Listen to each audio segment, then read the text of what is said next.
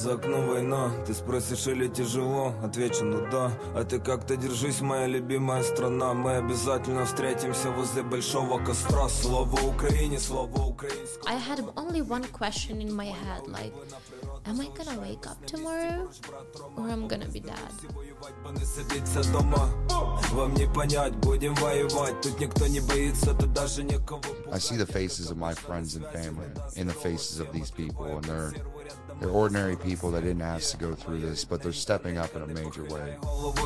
Non-stop, amazing patriotism and rallying to take care of each other. You see here in Ukraine, it's unbelievable. The rise of autocracy is the end of us. It's the end of us all over again. These are all the conditions that created World War II. They already changed forever. The kids of war, they will remember for the end of their life.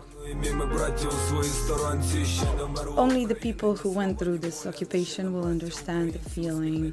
No electricity, no water, no food, no money, but the main thing, no Russian. We don't care all the rest as soon as there's no Russian.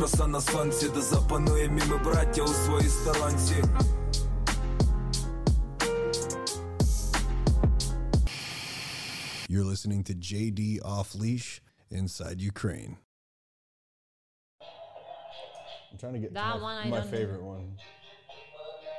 Yes, this is my jam.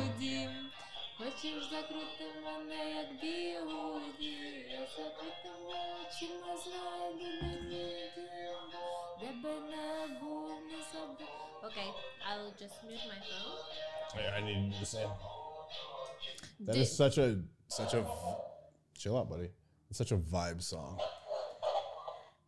Yeah, but do you know like the lyrics? Have you ever read the I have no lyrics? idea what he's saying. No, there's actually a lot of Ukrainian songs that I need to go back and translate and find out what they mean, because I'm always jamming to them, listening to them, and I have no idea what they're saying. Yeah, and he's saying like, I will find my home even with closed eyes, because whenever I am, I will always remember my home and I will never forget it, you know? So it's like... See, I knew that song was a vibe.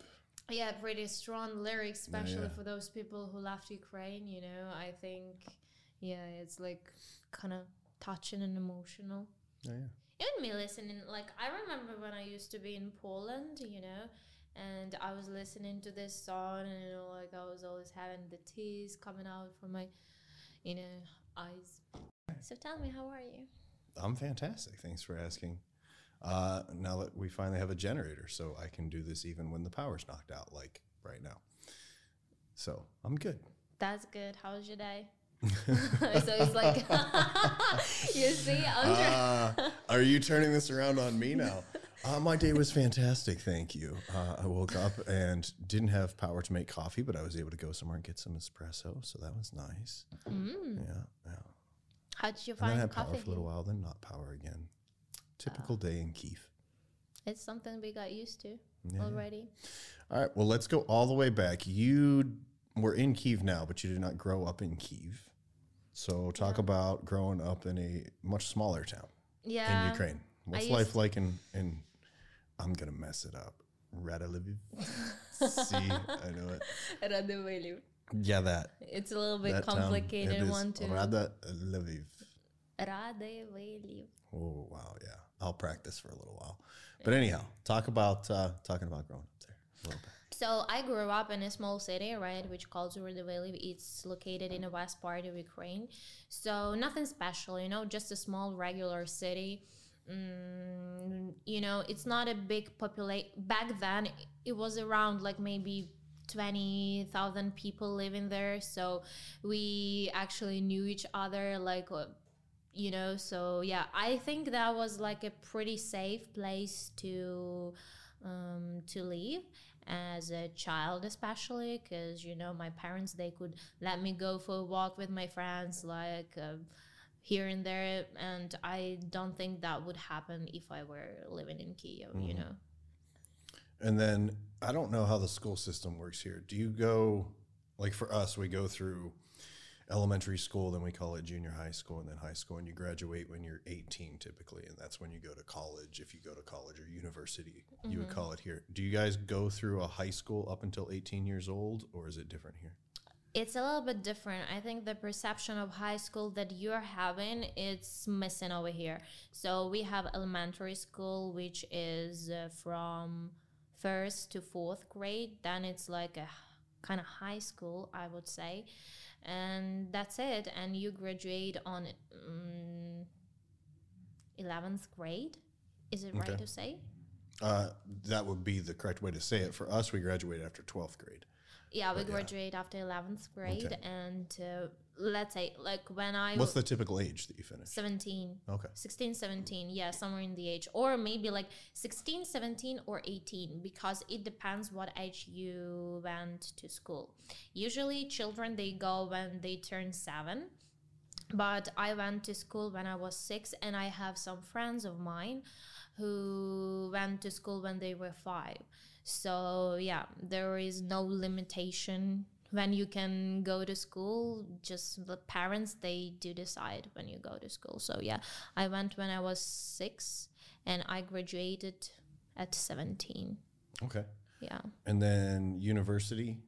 And yeah, and after school we go to university. So basically we have two choices, right? When you graduate in after 9th grade, you can go to college or you can stay, and after 11th grade you go straight to university.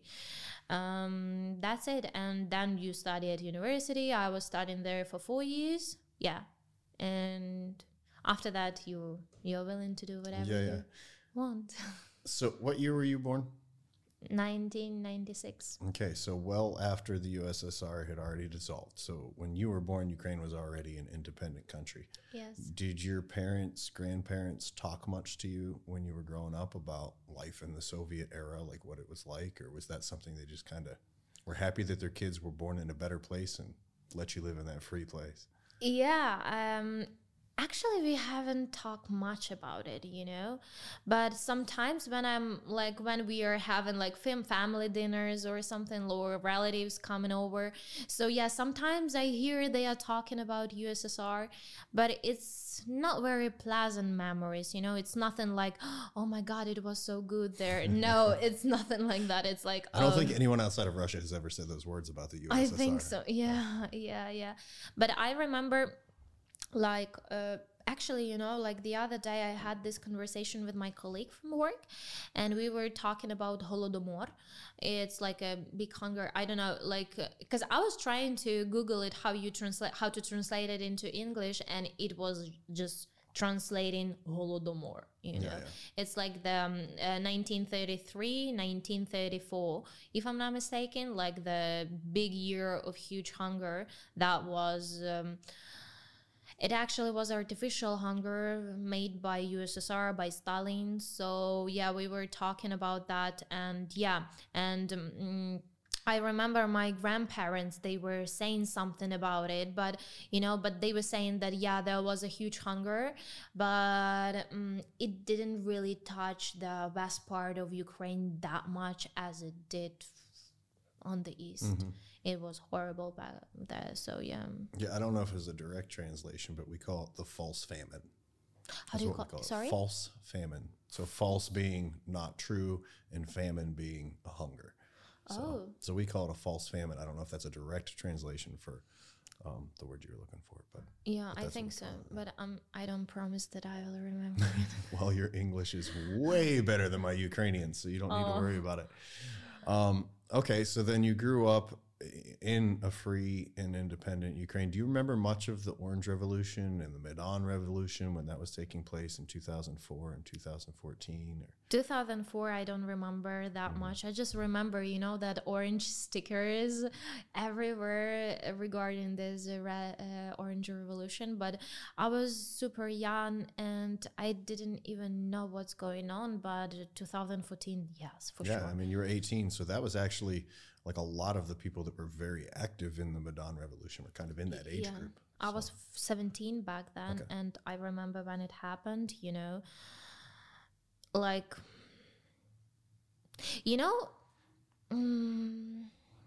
something has changed in me, inside me. So I remember when I saw the news that people, like they almost, people from all over the country, they went to Maidan and they were singing Ukrainian anthem and they were standing for their rights. Oh my God, I have goosebumps. Yeah, and I remember when, I was watching it and I was crying. I was just 17. I barely understand what's going on, but still I was crying, and I don't know, I felt so emotional, and I felt like something has changed in me, like inside me, like I think, like some Ukrainian roots or blood or something from the past is just got awakened, like woke up inside me, so yeah, it was something magical. It was. Have you ever watched Winter on Fire? Like the movie? Yeah. The documentary? No. Oh, you need to watch that. Me and like 4 American military veterans who have been through wars all over the world, and they're big tough guys, sat and watched that together and all had tears in our eyes, like goosebumps, chills, and it's not even our country. Like, it was incredible what the people of Ukraine did in 2014 and the way they bonded together and really became a family of citizens. Yeah. I think that back then, if we start talking about politics, I'm not that good in politics, but I have my humble opinion regarding everything. So I think back then the plan was to break the relationship, like just to, I don't know, just to make each Ukrainian start fighting with each other and, like doing some nasty things to each other. But that was I think that was the plan of whose plan? Putin's plan. Oh, okay. Yeah, but instead of this, he got like absolutely different outcome. Like we got bonded, we got united, and we got stronger, and we realized our roots, our inheritance, and our I think we started forming as subconsciously we started forming as Ukrainian nation. I mean, we've been, like, don't get me wrong, we've been Ukrainians even before, but when those things happened in 2014, that was the first time when each of us realized how strong we are, how beautiful we are, and that we have like right values, and we are fighting for our values, not for government that created or came up with something. We are fighting for our future, and we want to live in free, beautiful, successful country, and yeah. And then at the age of 17, I don't know how much you're actually paying attention to these things or how much they affect you, but like the reaction to that was, of course, to take Crimea and take the Donbass region, or most of it, with Luhansk and Donetsk. Mm-hmm. Did you process that much at that age? Like, did it kind of hit you as to what was happening? Because you say you don't dabble in politics much, but you just hit the nail on the head perfectly. That's exactly, what the idea was. That was his guy who was in power, and he was luring him away from this agreement with the EU.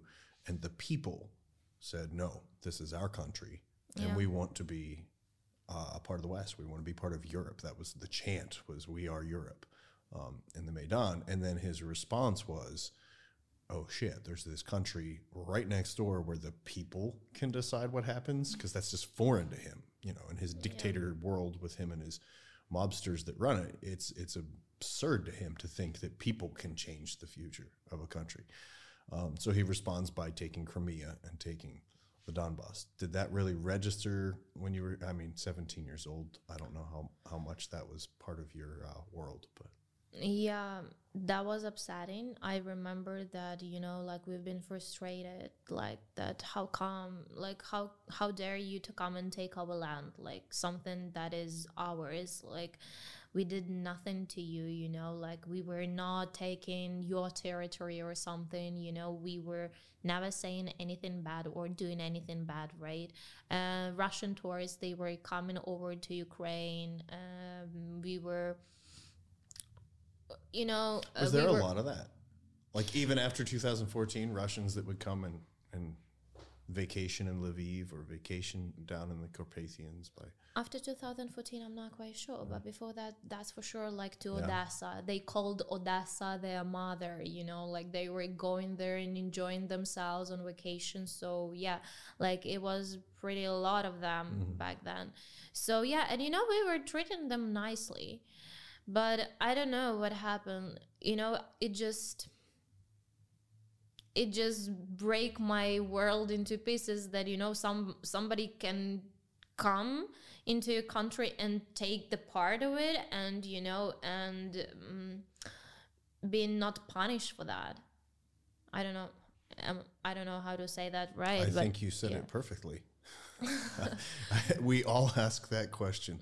A lot of times when we're all talking about this, we say like, and I say we because I'm one of them. You know, I didn't pay a lot of attention to Ukraine prior to this invasion, which shame on me. It's one of the dumbest mistakes I've made was not spending more time learning about Ukraine.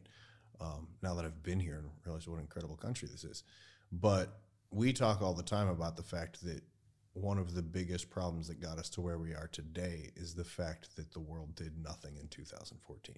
That when Crimea was taken and Luhansk and Donetsk was taken, you know, the United States and Britain had sat in on a treaty. It was an agreement between Russia and Ukraine right after not right after, several years after the USSR dissolved, where Ukraine gave up their nuclear program. And in exchange, Russia said, we will honor the borders and we will never encroach on your land, to include Crimea and the Donbass.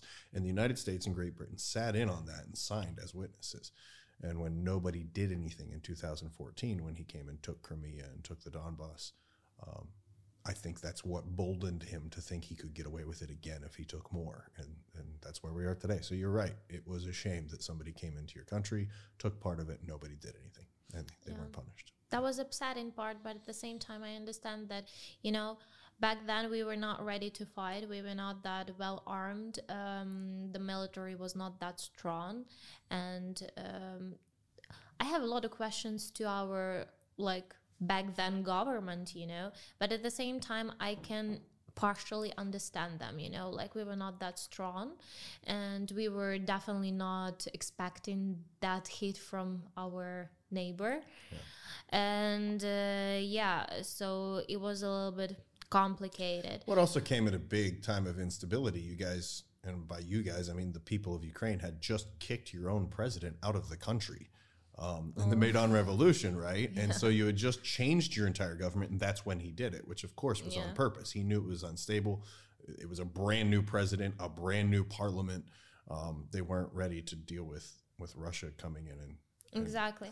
So back then, you know, it was like, I don't know, I think we all took it as, you know, it was like a back on our like knife in our back, you know, because lots of people considered Russians being our brothers.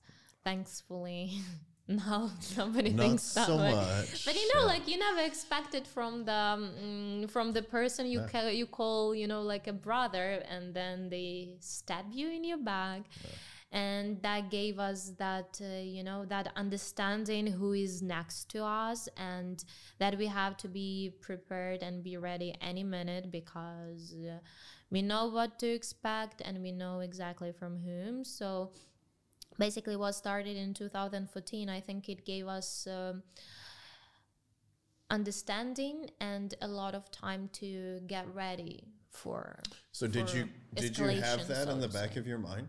During those 8 years between 2014 and 2022, was that kind of the common theme in Ukraine, was we know we can't trust Russia and I wonder if they're going to try and take over the whole country, or was this kind of blindsided you?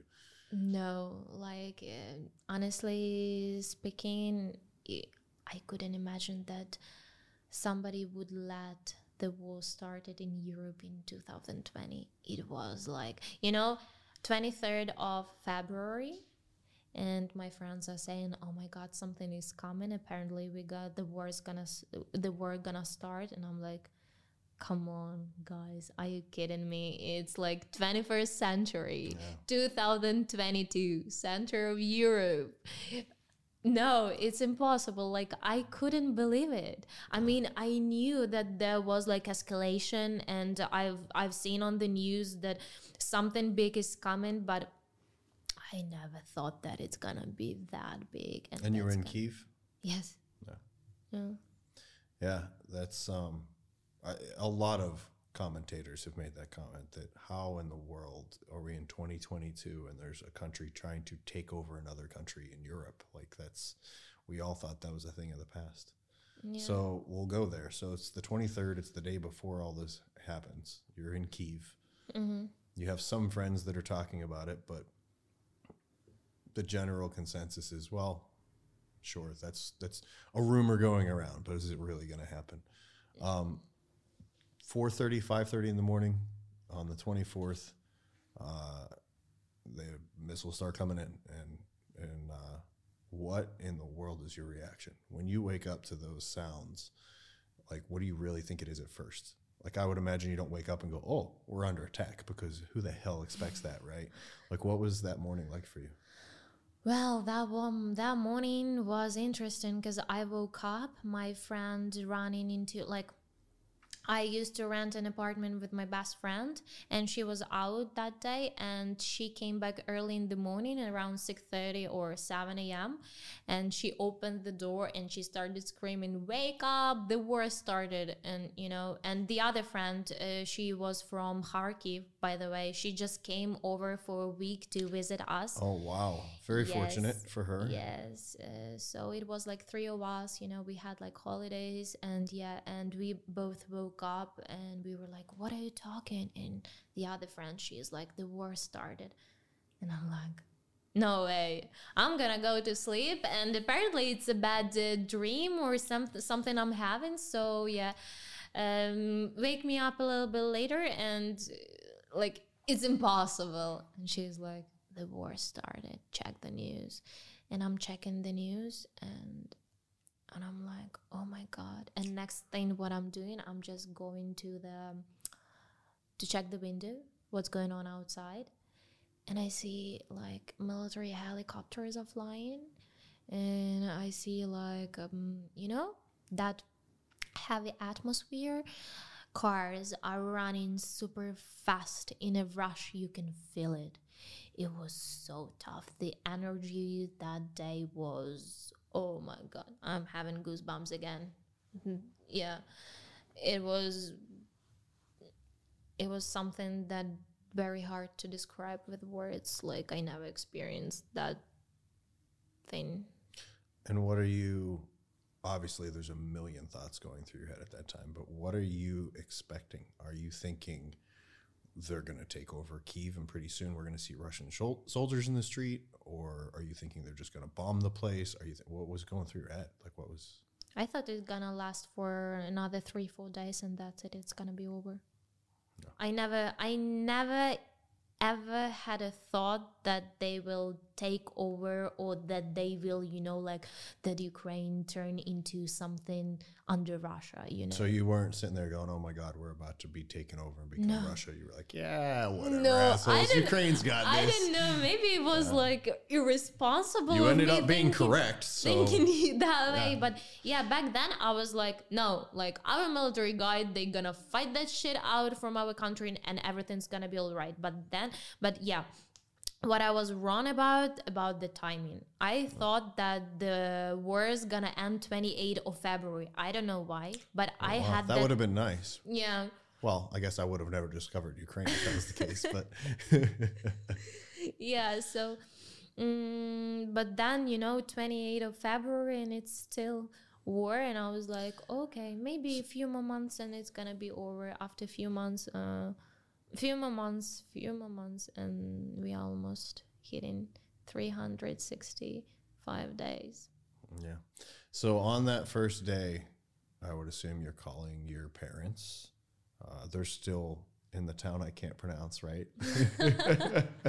Yeah, so let's make it clear. I was in Kiev when the Right. war started, and my parents, they were in the west part of Ukraine. Yeah. So what are they telling you? Are they asking you to try and get out of the city? Are Of they? course.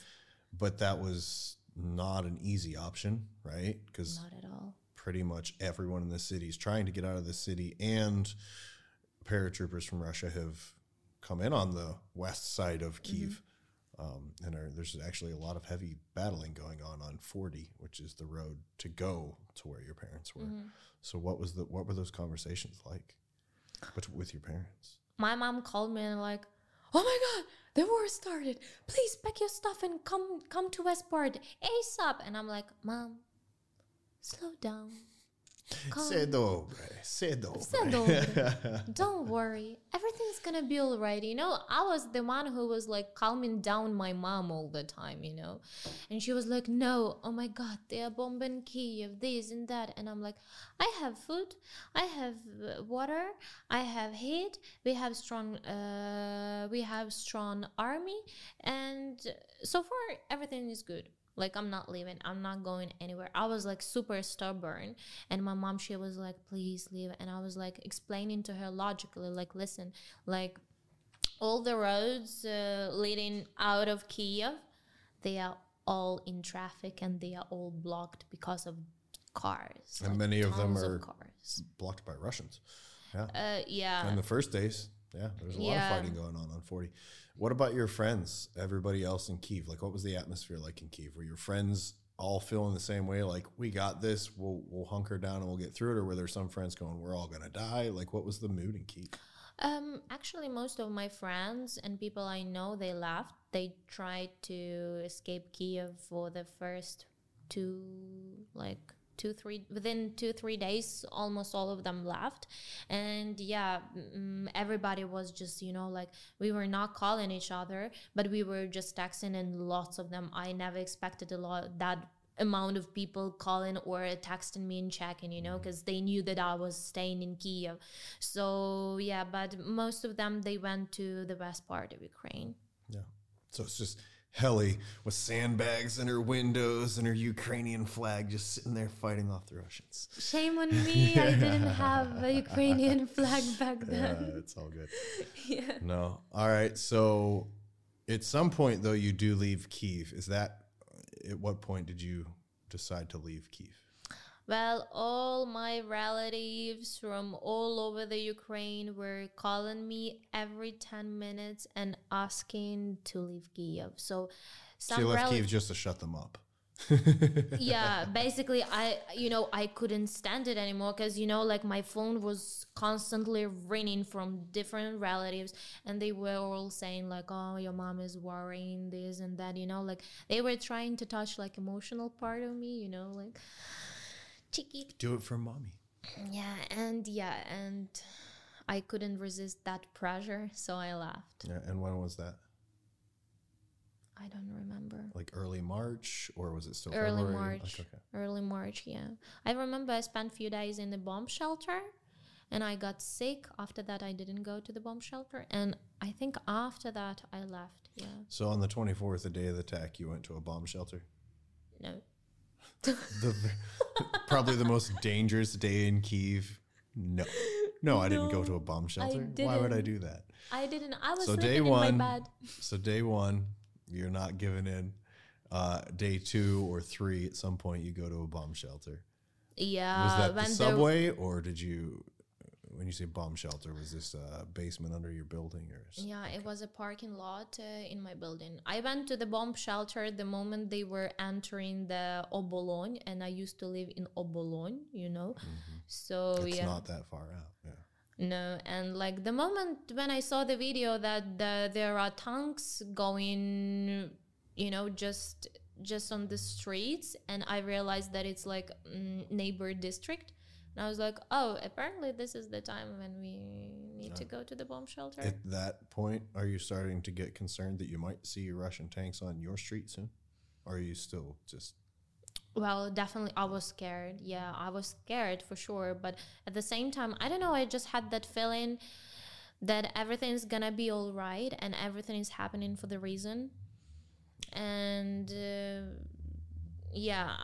I was, like, it's now I'm sitting here and it's funny, this and that. Yeah, I was concerned still, I was trying to calm myself down, to think rationally, not to do stupid things, like based on nerves, so to say, like doing something in a rush, But still, I was like, we all were under pressure, and it was scary. And I don't know.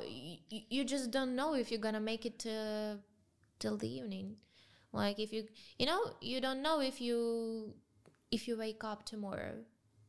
That's the thing. So basically, when I was going to sleep, I was always sending my mom like a big message, and sleeping in the bomb shelter. And I was just wondering, I had only one question in my head, like, am I gonna wake up tomorrow, or I'm gonna be dead? That's it. So so basically, when you were having that, it's scary. It's scary. A lot of things change in your head. A lot of, like, what was precious to you, or you called values, it was not there anymore. Because during those times in the, like, you just realize that what real values are. So realize what's really important. Exactly. When you have the risk of losing it. Yeah. So you go to Western Ukraine. That was a hard one. Yeah, that was horrible journey, but I made it. How? Oh, well, so because that would not have been easy at that time. Jesus, I'm gonna tell you that story. It sounds Please like do. a blockbuster or something, like American movie. I'm telling you, I never thought I'm gonna be, like in America. Hanging on the bottom of a helicopter. No, not that one. So not a Tom Cruise movie. Okay, all right. Jesus. Oh, so like there was. Sorry. Let's have a cheers before that beautiful story. Salud. Salud, Navidad.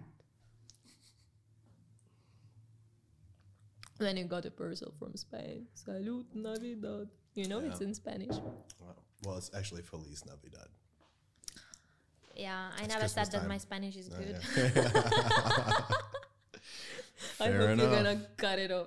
Fair enough. So what happened actually it's a funny story. It's funny now, but not back then. Yeah. So we couldn't order the taxi.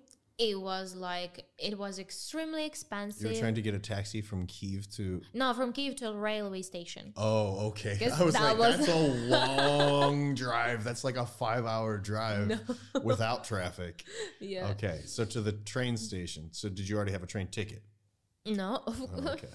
Come on. That's why I was like, I'm pretty sure the train station was probably a little busy those days. Oh, I wouldn't call it a little busy. I would call it packed. Like you couldn't even breathe in there, So there was like a big curfew coming for 3 or 4 days.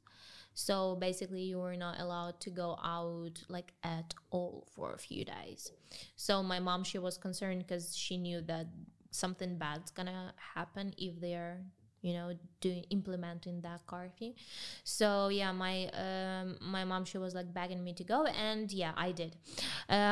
We got the taxi, and the moment it was like, I think it was the moment when they were reloading their guns or like whatever they are shooting from. I don't know how you call it in English, like tanke. Like I don't even know it actually in Ukrainian, like different, like army, not vehicles, like the shooting ones, Are we talking about vehicles or people? Vehicles. So tanks? Not tanks. BMPs, we would call them. It's Yeah, like an like armored personnel carrier that has a large caliber firing mechanism on top. Yeah, I think they were reloading those firing mechanisms, right? And there was the time, like the gap, when it was like super silent in Kiev. No bombs, no explosions, nothing. Okay, so we're talking about mortars and rockets. They were shooting mortars, and so they were reloading them, is what you're saying. So there was no incoming booms. Yeah. I don't know what that word means, what you just said, but yeah, there was no booms, no explosions, so it was silent, and we thought that that's the best time to go to railway station, because the moment you got there, you still have like a tiny chance to get on a plane. So yeah, we jumped into the taxi. Finally, we found it, and the moment I closed the door, I heard the explosion just on the back, like somewhere maybe 2 or 3 streets away. And we were all like this, like sitting, looking at each other. And the taxi driver, he just pushed the gas. I would hope so. Pedal. Turn into a New York City taxi driver at that point. Get to where you're going. Yeah. I'm telling you, he was driving so fast. Yeah, so he got us to the railway station, I think, in 10 minutes. We came there, and I started looking for the train which is going to the west part of Ukraine, because I didn't really know what is going on there. And I went to the station. I couldn't see anything, like lots of people. And then I saw the schedule. Mm-hmm. Yeah.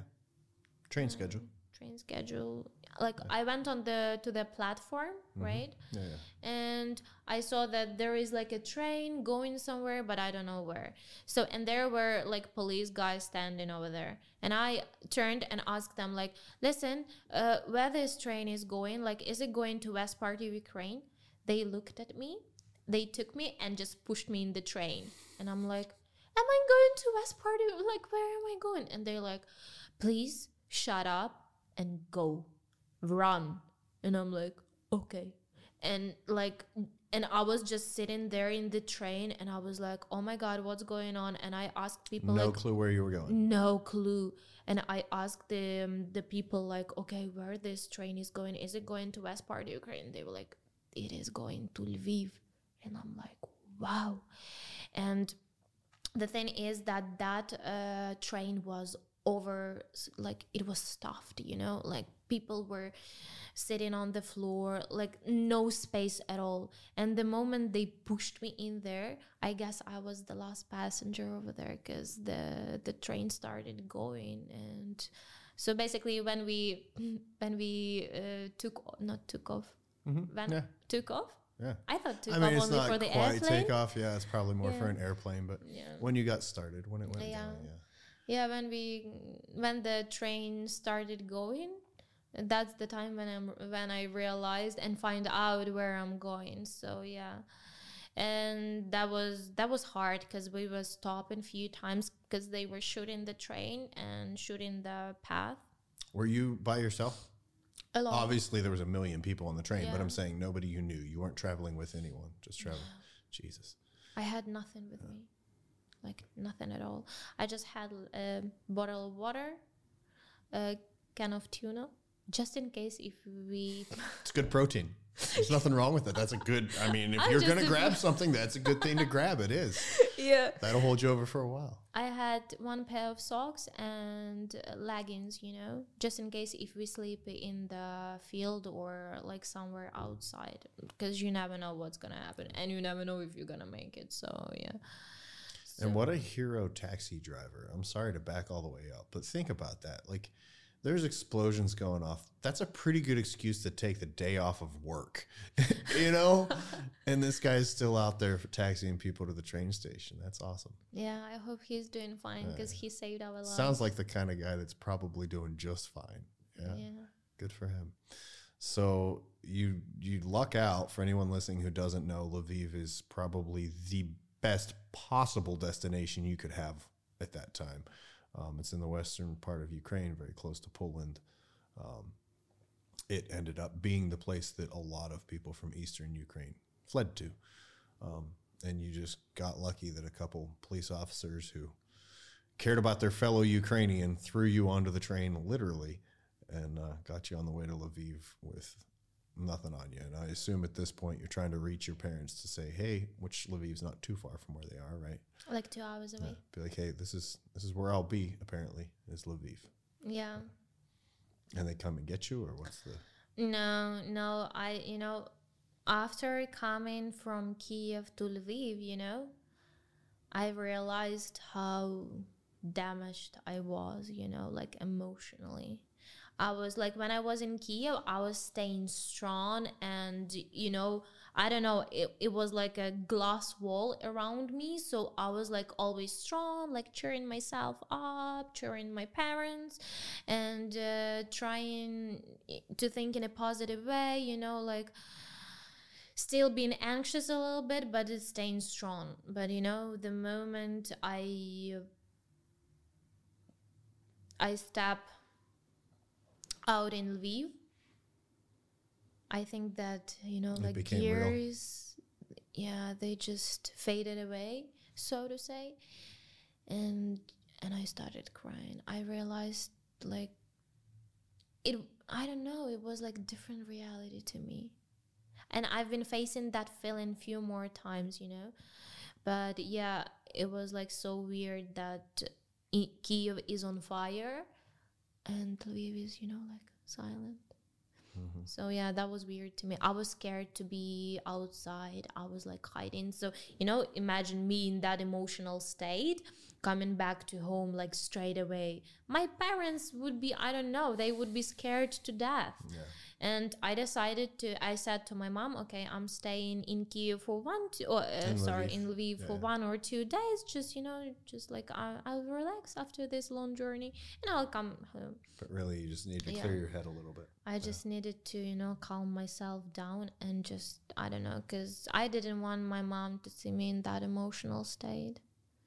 Yeah. I think she would, I don't know, she would blame herself for that till the rest of her days, seeing me that way. And like I know that she couldn't do anything, she couldn't stop the war, but she would blame herself for letting me go to Kiev, not inviting me to home, like just coming up with something and like, oh, can you come home, just I need some help or something, like with any ideas. And yeah, but I came home and everything was good. I was in a good. And then you left Ukraine altogether. When was that decision made that you would go to? First, it was Canada, correct? No, I went to. Okay. I have the story wrong, so correct me. Walk me through it. You stay at your parents' house for a little bit, and then you go to where? Well, we went to Poland, to Warsaw. I took my young sister because, like the news were kind of threatening back then. They were always saying that Belarus gonna come from that side, and Belarus is like 3.5 hours from us. Yeah, it's pretty close. What time frame is this now? Middle of March, maybe, or is it later? Okay. Yeah. So, and then Then we found out about Bucha, about all these things which were going on there. And I realized that I have a young sister. God forbid something happens, I would blame myself till the rest of my days, So and for those listening who aren't familiar, in Bucha was unfortunately not the only place this has been discovered, but it is the first place that it was widely known and discovered that they were torturing, raping, killing civilians, that they weren't just fighting against the Ukrainian army, that the Russians were doing some terrible, terrible things to the civilians. So that's what she's referencing with Bucha. Yeah, so, and we found out all these terrible things that they did, and I realized, okay, if they are going to come from Belarus side, we are way much closer, and it's not, like that part is not that protected as Kiev. And yeah, I don't know, like she's 16 years old girl, the full life is ahead of her, and I thought that I have to take her to a safe place, because I was trying to convince my mom, but my mom wouldn't go because she has like a grandma, and grandma couldn't really go far, you know. So yeah, my mom was saying that I'm staying because of my mom. Like, I cannot leave her alone. Like, I'm staying here, and you just girls go. And I'm like, okay. So it was a hard decision, but I understand. Like, I realized that we need that, you know, like that break and to go somewhere. Me for sure. And if I'm going somewhere, I definitely need to take my sister with me, you know. So I wouldn't. That's a tough one, you know. Yeah. Yeah, so I took my sister and we went to Warsaw. And yeah, we spent there 1 week or 2 weeks. And then she started like, oh, I miss my mom. I don't want to stay. I miss my cat. I miss my friends. My friends are staying in Ukraine and you took me to Poland. Why did you do that? I am homesick. And I'm like, all right. If you want to go home, I'm not going to be torturing you or something, you know. So yeah, I dropped her off. Like, I took her back home. But then I went back to Poland. Then was the time when I started doing visa. Yeah. And after that, I went to... Actually, no. I've been to Poland for 2 months. I spent there 2 months. And what happened then? I got my Canada visa. Mm-hmm. And instead of going to Canada, guess what? I came straight to Kyiv. It was May. They were still bombing. I was so homesick. Well, so I don't want to skip over those 2 months. And if there's stuff you don't want to talk about, you don't have to. But you come from Kyiv, which people who are in the military are very familiar with what you were talking about. When you're in the moment, usually when you're at the greatest threat, is usually when you're the most emotionally strong, because you don't have time to face mentally what it is that you're facing, right? So then you get to Lviv after a train ride by yourself, obviously surrounded by a lot of people, but by yourself. And you get to Lviv and you start to process. And all of a sudden you realize what you just went through, and not only what you just went through, but what is still going on in the city that you call home. And you start to actually process all of the things that you had been kind of just navigating subconsciously. Then you end up in a city where you don't, I don't know if you didn't know anybody, but where you didn't live by yourself because you've taken your sister back home and you spend 2 months there. Yeah.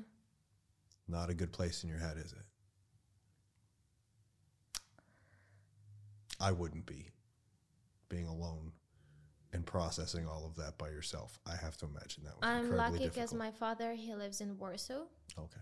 So on weekends we saw each other. Usually we were spending weekends together, but during the week, yes, I was like alone with my thoughts. And I have a friend, she's from Kyiv, but she moved to Warsaw because of the war. Okay, good. Yeah, my best friend Diana, so she still lives there. And yeah, I was spending some time with her, but that was a tough 2 months because, you know, you're going out, like going to the grocery store, you see people walking, having coffee, smiling, they care about, like, you know, normal things that we used to, but that was taken away from us. And we don't have that normal life anymore, and we are not living, we are surviving, you know, like every day is a challenge. So yeah, it was a tough one. And at that point, were you still convinced that Ukraine was going to get all the Russians out of the country, or were you starting to be concerned that you might never be able to go back to Kyiv? Sorry, my English is kind of bad. That you might never be able to go back to Kyiv. What was during this time in Poland, what was the thought? Like, what did you expect? Well, I had that thought that it's not fair, first of all. Mm-hmm. And second of all, I never had no doubt in my country. Like, I don't know why, but I never doubt that we, like that something's gonna happen. Because you're and we're gonna Ukrainian, be a all part of you are just like, nah, no matter what, we're gonna come through this. So, So I don't know. I never had any doubts. I had some doubts regarding some. I was more concerned about European countries rather Ukraine. What do you mean? Either like if they gonna stay strong and support us. Oh. Like So your greater concern was whether or not the support that you were feeling was going to continue. yes, that's the biggest fear of each Ukrainian was, because we remember how it was in 2014. Yeah. And in Poland, what is the reaction of the Polish people when you're there? Like, are you getting positive interactions? They're supportive. They're Beautiful. I remember how they were meeting us at the border, and how helpful they were. Like they showed a great support to our people, and they did a lot of things. Like they were organizing these camps for people who lost their homes, or they were supportive, they were helping. And I remember when I was checking in the hotel, and they asked me like, oh, where are you from? And I'm like, Ukraine. And they're like, oh. Like people were getting numb, and they were like extra cautious with you. They were like, I don't know, like doing like stepping, how do you call it in English? I don't know. What are we trying to say? Trying to walking on eggshells around you would be maybe what you're trying to say. Like just being very cautious about what they did and said around you. Yeah, like very careful. Okay. And they were trying to support and trying to do something a little bit more extra, Gotcha. Now, you mentioned at the border they were helpful. How did you get from Lviv to Warsaw? By bus. Yeah. No. Because, I was traveling. Well, actually, I guess you were going from your parents' hometown to. Yeah, I was going through to Warsaw a few times. Like, for the past year, I crossed that border, oh my God, around 12 times, I guess. Yeah, and more to come. Your passport probably looks a lot like mine. A lot of Polish and Ukrainian stamps. Yes. Yeah. So you spent a couple months in Warsaw, and you described what it was like trying to process it. And then you decide you're going to get a Canadian visa. At that point...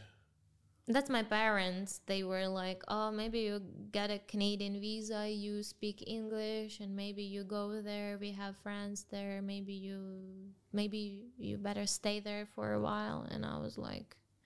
So do you think that was... Because you've made it pretty clear that at no point in time did you think Ukraine was going to lose this and cease to exist. Was that, for you, was that more of a, I really need a distraction? Like, I need to find something. I can't just sit here and think about all the shit that's happening. I need a distraction. I need to try and live again. I need something new. Was that kind of what it was for you? I'm not trying to assume. Like going to Canada? Yeah. Well, I realized that, the war is there, and I have to be somewhere safe, because... And my parents, actually, I would stay in Kiev, but my parents, they were asking me like, oh, maybe you go to Canada. And, I was not in a good emotional state back then. And I was thinking maybe I should really go there. And at the same time, I didn't really want to leave the country. I was a little bit stubborn. So my mom, she put it in a different way, that question, like me going to Canada. She was like calming me down and saying like, listen, you going to Canada doesn't mean that you are moving there. Take it as a vacation. It's gonna be like 1 month's vacation. You go, see around, like if you like it or not, if you want to stay. If you want to stay, that's good. We are supporting you, and you can start your life over there. But if you don't want to stay there, You just go explore the country, see beautiful Smart places. Yeah, my mom, she's like, wow.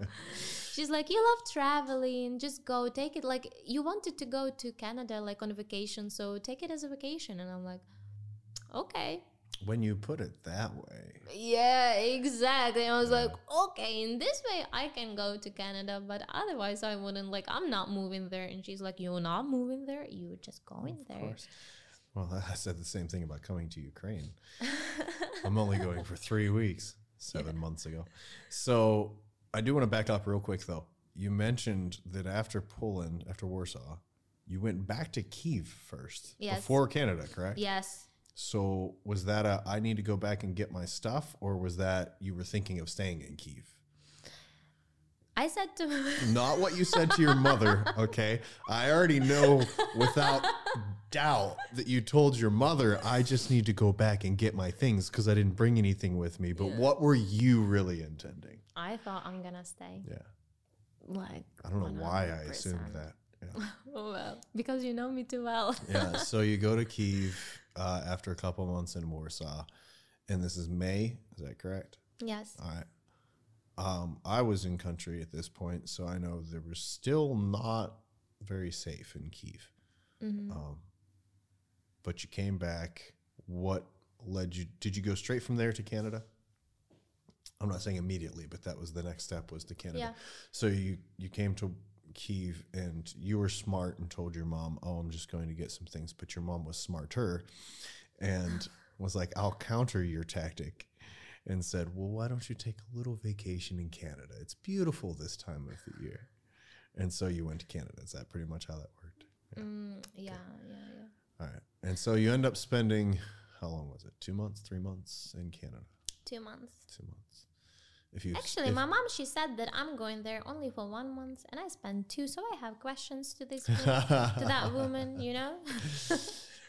Well, so how long was your visa? How did that work with Canada? I know they were one of the most proactive in helping Ukrainians. So some props to Canada for that. That they were pretty quick on coming up with special visas, right, for Ukrainians. So how long was your visa? How long could you have stayed? I actually got my ID in Canada, so I have like but I can stay there up to 5 years. Oh, so a long My time. visa is till 2027. Yeah. So 2 months, pretty long time. You meet some people, you get a little bit of a life going in Canada, but you still come back to Kyiv. Yes. Why? I don't know. It just, just something inside me. I cannot explain it like rationally, if we are talking about being smart, like it's a great chance to go to Canada. It's a nice country. They are offering a lot of nice things, right? Great future. I could get a nice job, stay there, travel in the world, worrying about nothing. Like, it's a good opportunity, especially me, barely speaking English, but still can communicate. You speak very good English. Stop being humble, but yes. It is a good opportunity. It is. It's actually a good opportunity, So all the Canadian jokes that we make in the United States are just jokes. We actually love Canada. So you had a good opportunity. You had a good opportunity to stay in Canada. But your Ukrainian heart said, this isn't home. I just couldn't. I don't know. Everything was different. Streets were not like in Ukraine. People. Well, that's because your streets are absolutely crazy in Ukraine. Everything was not like in Ukraine, and I was, actually, when I was in Canada, I guess it was the hardest time for me. More so than during Poland. This, like. Do you think that was the distance, like feeling that far away from home, or was it the potential of?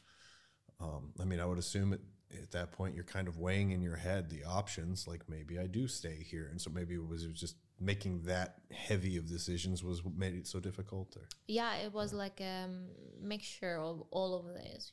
It was like everything combined in one. So imagine, like, my head was so heavy, and yeah, it was super hard time. Like, like since 24th of February till this day, that was the hardest time for me. Like those 2 months in Canada. I'm always like positive, nice, like trying to think in a positive way. And I barely know what depression is, but in Canada, I figure it out. I never went to a psychologist or someone, like I never felt like I'm in that bad mood that, like I need someone's help. But in Canada, I felt that, and I went to a psychologist actually, and she said that I'm going through PTSD. So, like everyone in Ukraine does. So yeah, and like she started treating me from that, and that was the best thing for me being in Canada, because like this lady, she's awesome. She helped me a lot, but it was the hardest time, I guess, in my life being in Canada. That's why I didn't stay there. It's not because of the country or something. It's just my emotional state.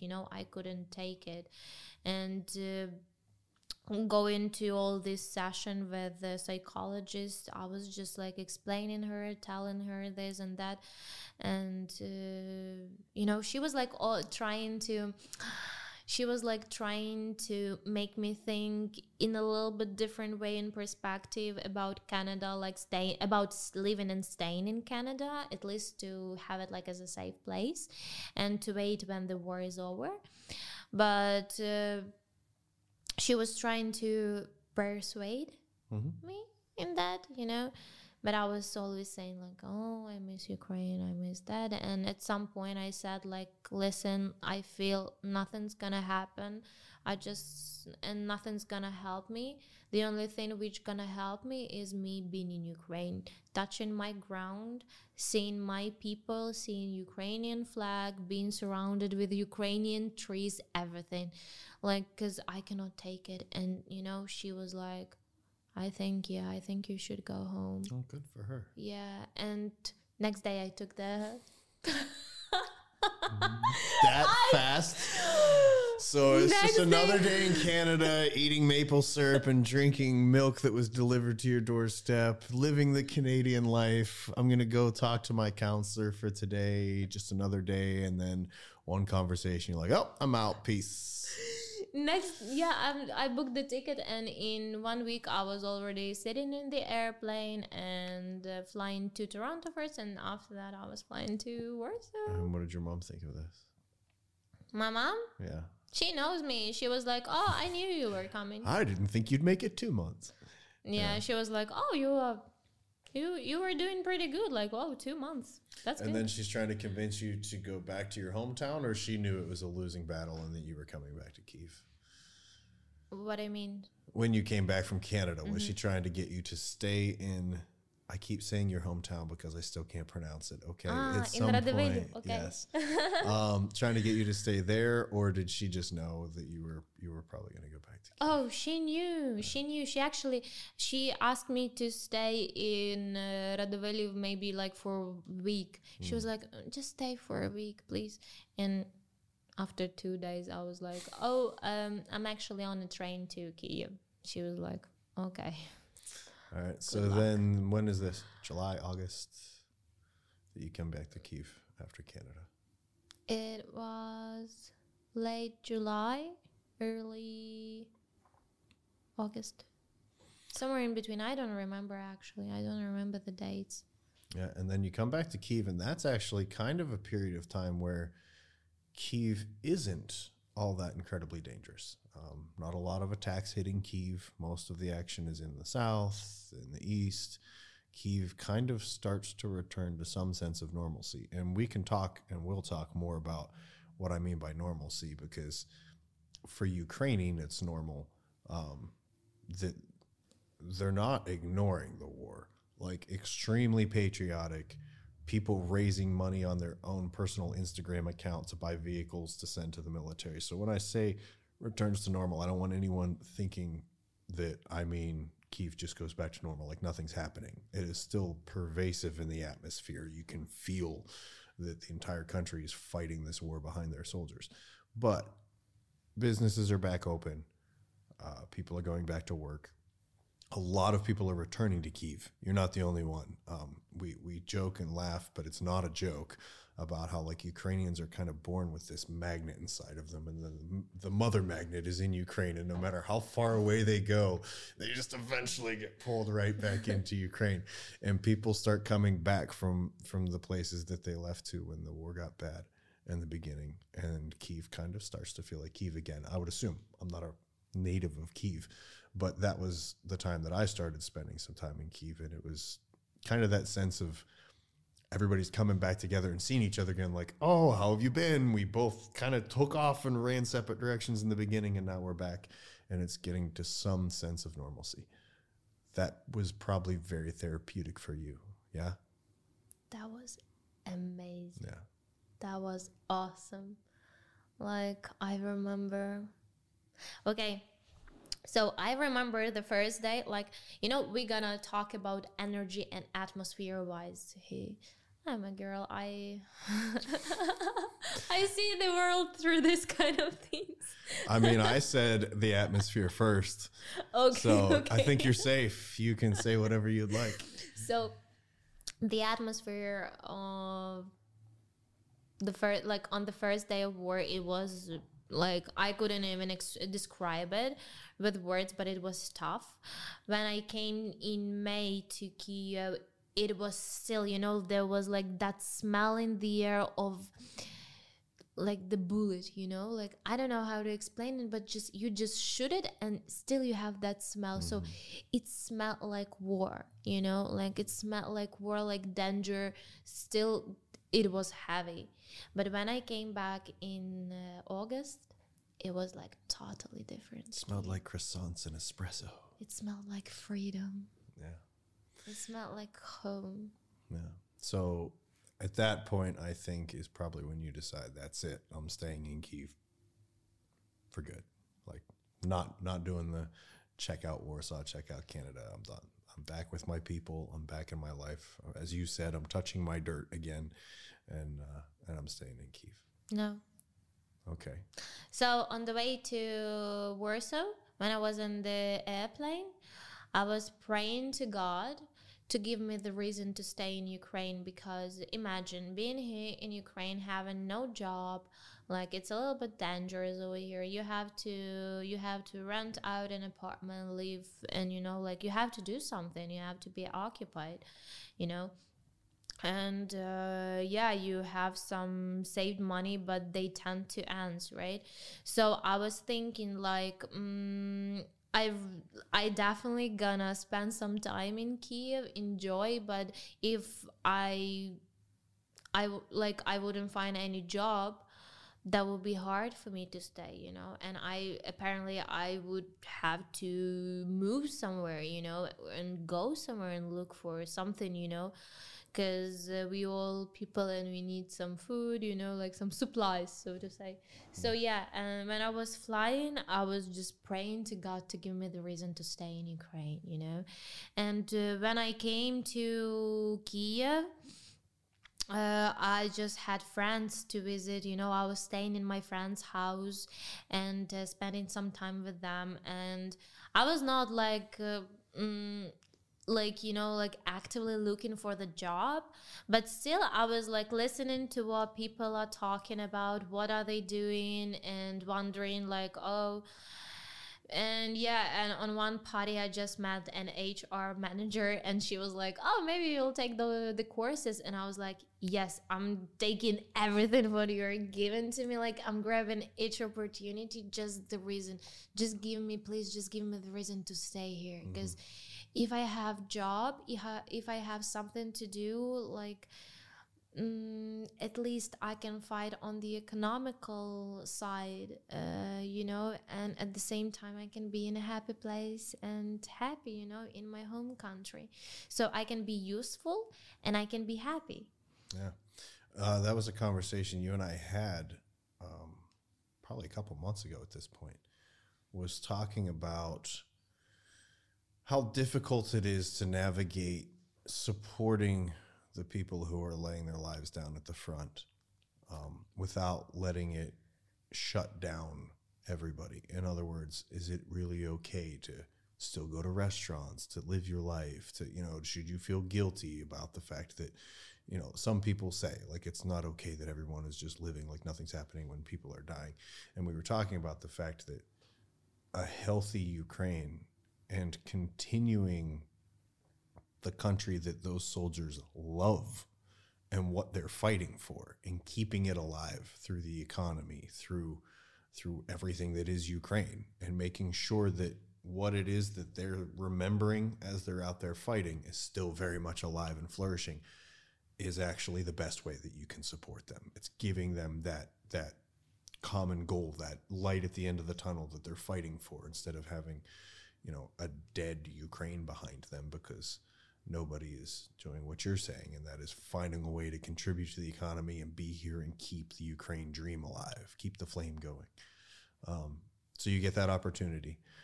I have a curiosity question. We're going to take, like, this is a real change in pace here, but I'm just real curious because this never occurred to me before. But when you were just talking, I was like, I wonder how that worked.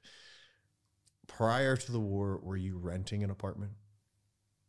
Yes. So did all landlords just kind of give up all the contracts and leases? Like, did they just forgive everybody? Like, you don't, you know, because obviously when you sign a contract, you say, I'm going to live here for a year or however long, and I'm going to pay monthly rent during that entire year. Did they just say, it's se dobre, don't worry about it. You don't have to come back. You don't have to keep paying. We're not going to force you to honor your contract. How did that work for all these people that left? I'm curious. Total curiosity. Okay, so when we were renting out an apartment in Obolon district, this is actually when the war started. So we had our contract signed till next December. So we Right, just so this is why I'm moved asking. in, you know. And you were in Obolon. Yes, like I was living there For for those 1 listening, month. that was not a good place to live in the very beginning of this war. Yes, and I was like pretty new to that district, you know. So yeah, when the war started,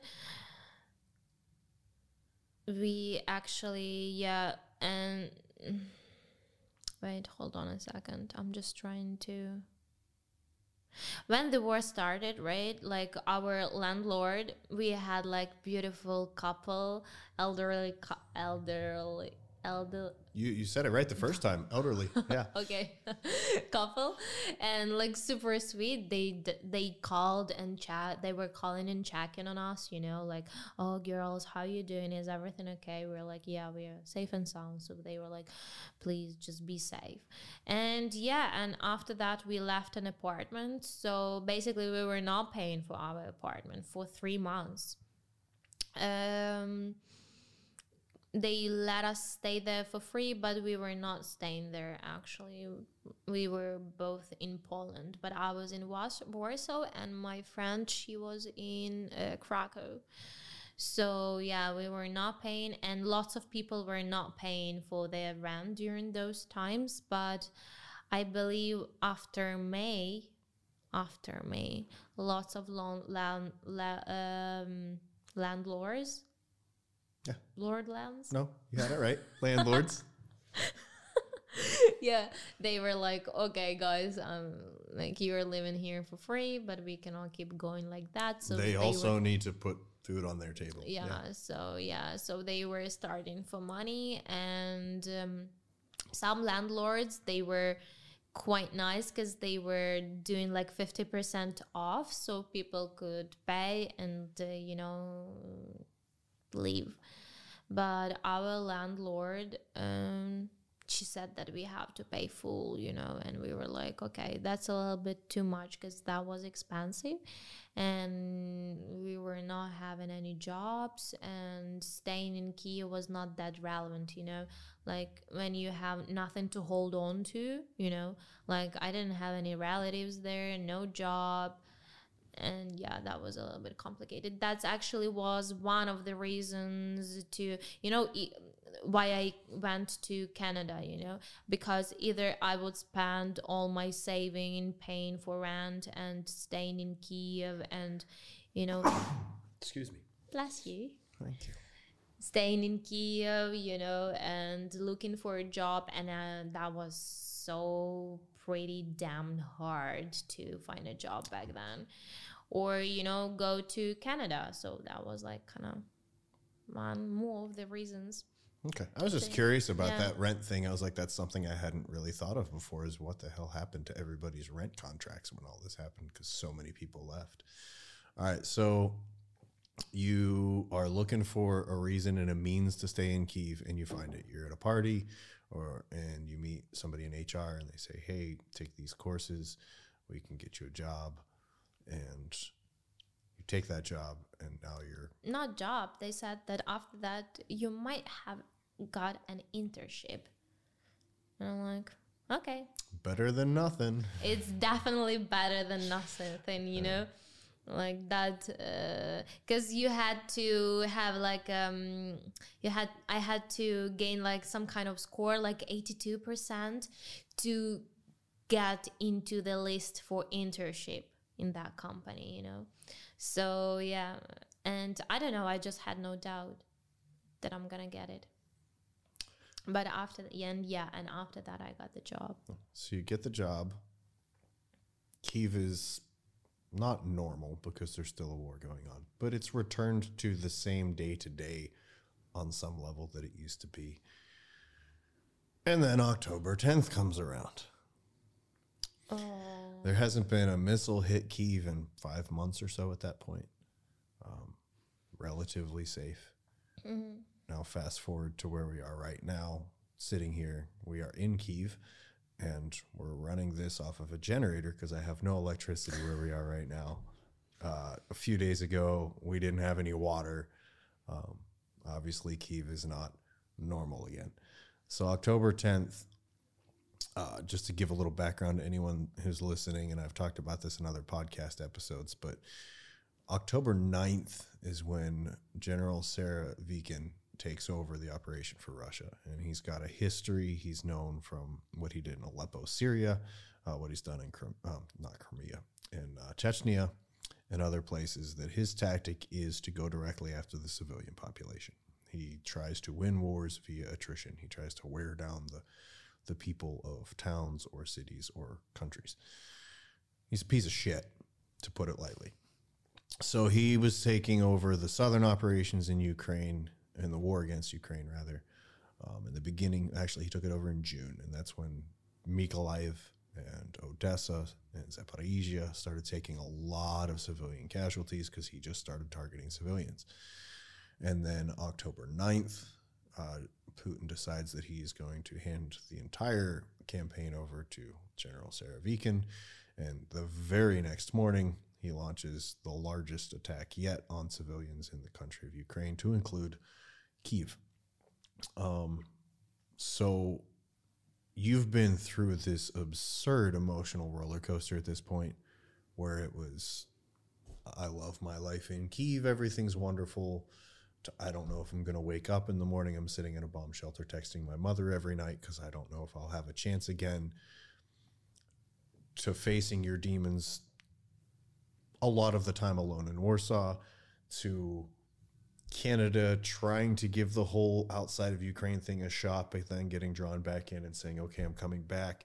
And then eventually getting back to Kyiv in a sense of somewhat normalcy and going, okay, I made it. Like, I went through this absurd up and down and chaos and hell, but I'm back. I'm in the city that I love. I'm around the people that I love. I found a job. Things are going good. And then this motherfucker takes over, and all of a sudden Kyiv is again a dangerous place. I hate to even ask, because we're going through an emotional roller coaster just having this conversation, and I hate to make you relive it all, but what goes through your head on October 10th when you think that you've kind of finally been able to get to a place of emotional stability on some level, and then all of a sudden, again, Missiles are going off in the heart of the city, not military targets, killing civilians, places very close to where you live. And here we are again. What's going through your head? Again. That's the only thought that I had in my head. I woke up and I was like, oh, again. And I brushed my teeth. I did my makeup. And I went to work. And I was like, I have my working day till from 10 a.m. till 7 p.m. I have some projects to close and I have no time for this bullshit. Sorry, but I have to pay taxes. I don't know. No, that's the most. That's not the answer No, you it were is. looking That is for, the but most. It is. That is the most Ukrainian response ever. One of my favorite things, and I'm gonna butcher this. I know I'll mess it up because I won't remember it exactly. But somebody made a comment. It was like a meme basically that floated around the internet where it was. I know I'm gonna mess this up, but it's basically Russia saying we're going to attack Ukraine and take it over. And then it says Ukrainian orders a coffee drink. Russia says, okay, we're going to start targeting civilians. Ukrainian, sip.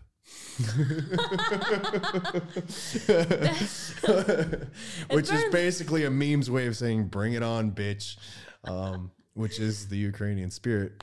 And and after everything you went through, no, don't say that's not the answer I was looking for, because A, it's the one I expected, and B, it's what else are you going to do? You sitting and fretting over it's not going to make anything better. You know, I think by throwing all these missiles and doing all these attacks, they think they're gonna make us scared, or, you know, begging our government to start negotiation process. No, not at all. We've built better bomb shelters. We are well prepared, and we're really we are staying strong, and we are not giving up the ideas and values we are fighting for. And we are drinking coffee and working and going out and smiling and going to the cinema, to the shopping malls, trying to keep everything, you know, like trying to keep our economy as much as we can, you know, and we are fighting from the different side, right? Just because, you know, we cannot give up. We lost so many beautiful people. We lost so many brave soldiers who were given their lives without no doubt, and you know, so many people died. We cannot give up. And if they are thinking that, you know, that throwing missiles or nuclear bombs or something gonna make us weaker, no. We're gonna get even more stronger, you know? Like I don't know. Is there any part of you that would consider leaving Kyiv at this point? I'm actually living Kiev. I'm not quite sure if it's gonna be this month or next month. It depends on my job, but yeah, I'm living Kyiv for 1 week because I'm visiting my father. Not exactly what I meant. I wasn't asking if you're just never gonna take a vacation again. No, to be honest, and without making this sound ominous, current situation here is possibly more dangerous, if not as dangerous as it was in the beginning of the war. There's missiles actively being aimed at Kyiv, and not just dangerous, but difficult to live in. There's power outages all the time. There's occasional times there's no water. Baby wipe showers because you can't take showers. It's not an easy life in Kyiv. And so I was asking, is there anything in your mind of, all right, I'm just going to go to Canada again for 2 months, or I'm going to leave Kyiv? Or is this like, all right, I already did the go explore thing and now I'm digging into the trenches and I'm staying in Kyiv? What's your mindset at this point? No. Why would I? I mean, I would definitely love to go on vacation and explore some new cities, new countries, or places I've already been to, right? But so far, I'm not planning to leave the country, like move somewhere, you know, like live in somewhere, or I'm not considering doing that. Of course, if the situation's gonna be like super bad, you know, there would be like no electricity, no water, no heat, because winter is, you know, just knocking the window. It's actually over here, almost there. It's like -3 degrees. I was just going to say, typical Ukrainian. She's saying winter's almost here. It's below 30 degrees Fahrenheit right now. Winter is here. Almost. Here it's when it's -15 or something. Yeah. So maybe. Yes. A true Ukrainian word. Maybe. Maybe you have. Maybe I need. If I don't find a place, like maybe some of my friends are staying in the house and they have a fireplace, you know, like then I'm not leaving. But if none of my friends has that, then yeah. Sorry, I'm joking. But yeah, like I'm not actually. To any of her friends who are listening, if you have a fireplace, she's looking for a place to stay this winter when winter gets here. Yeah. I'm not actually planning to move, but at the same time, if God forbid something, you know, like something bad happens and it's gonna be really freezing and cold, I definitely gonna go and visit my father for a good month or two, and I'll stay with him. But at the same time, you know, I'm gonna be working, and so I'm gonna be like almost in Ukraine because I'm working. I'm getting like salary on my Ukrainian card, so I'm paying taxes. So it's just like physically I'm not here, but everything else still is part of the yeah, system. I'm still gonna be paying for my rent, I guess, or yeah, like, you know, I'm gonna be the part of my like of the system, like 100%. But it depends which part of the world it would be if God forbid something happened. But I don't think so. I mean, last time I said that phrase, the war started. So Great. I knock on the wood, so everything Okay. should be fine. All right. Yeah, but I don't think that something bad's gonna happen. And if something's gonna happen, we're gonna have no light, no electricity, no water, nothing. Actually, we are well prepared. So I have some water at home. We like in the office. Luckily, we have beautiful owner of the company and beautiful people who are working for that company. You know.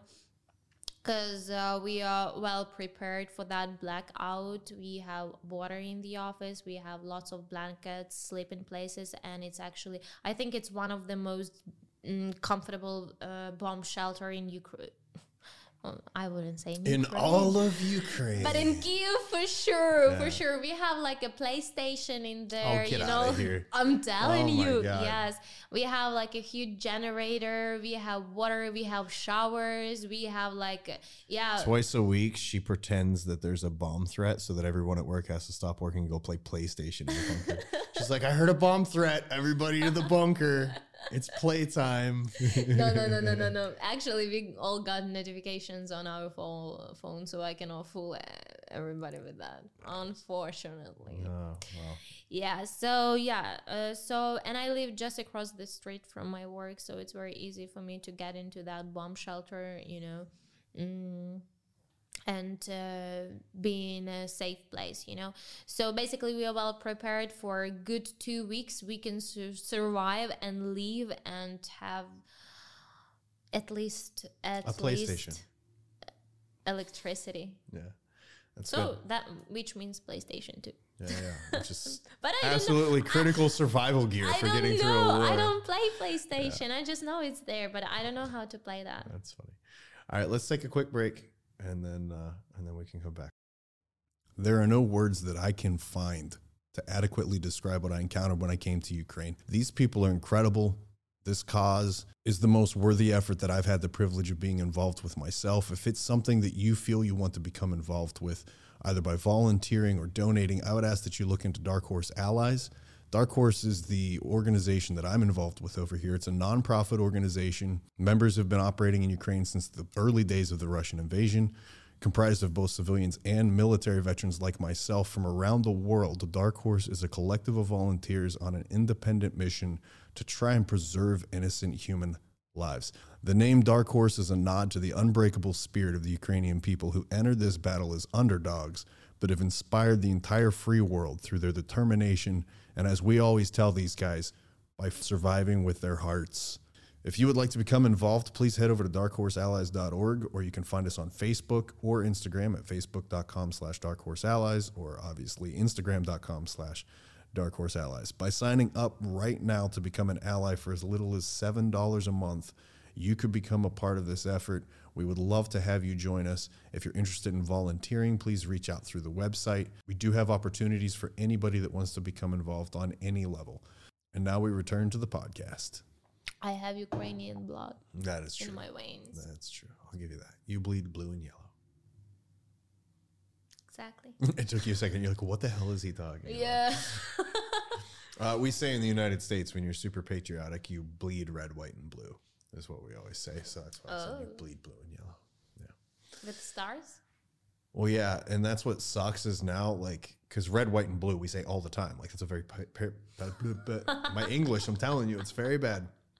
It's a very patriotic thing to say. Is like, go red, white, and blue. We bleed red, white, and blue. We're all for red, white, and blue.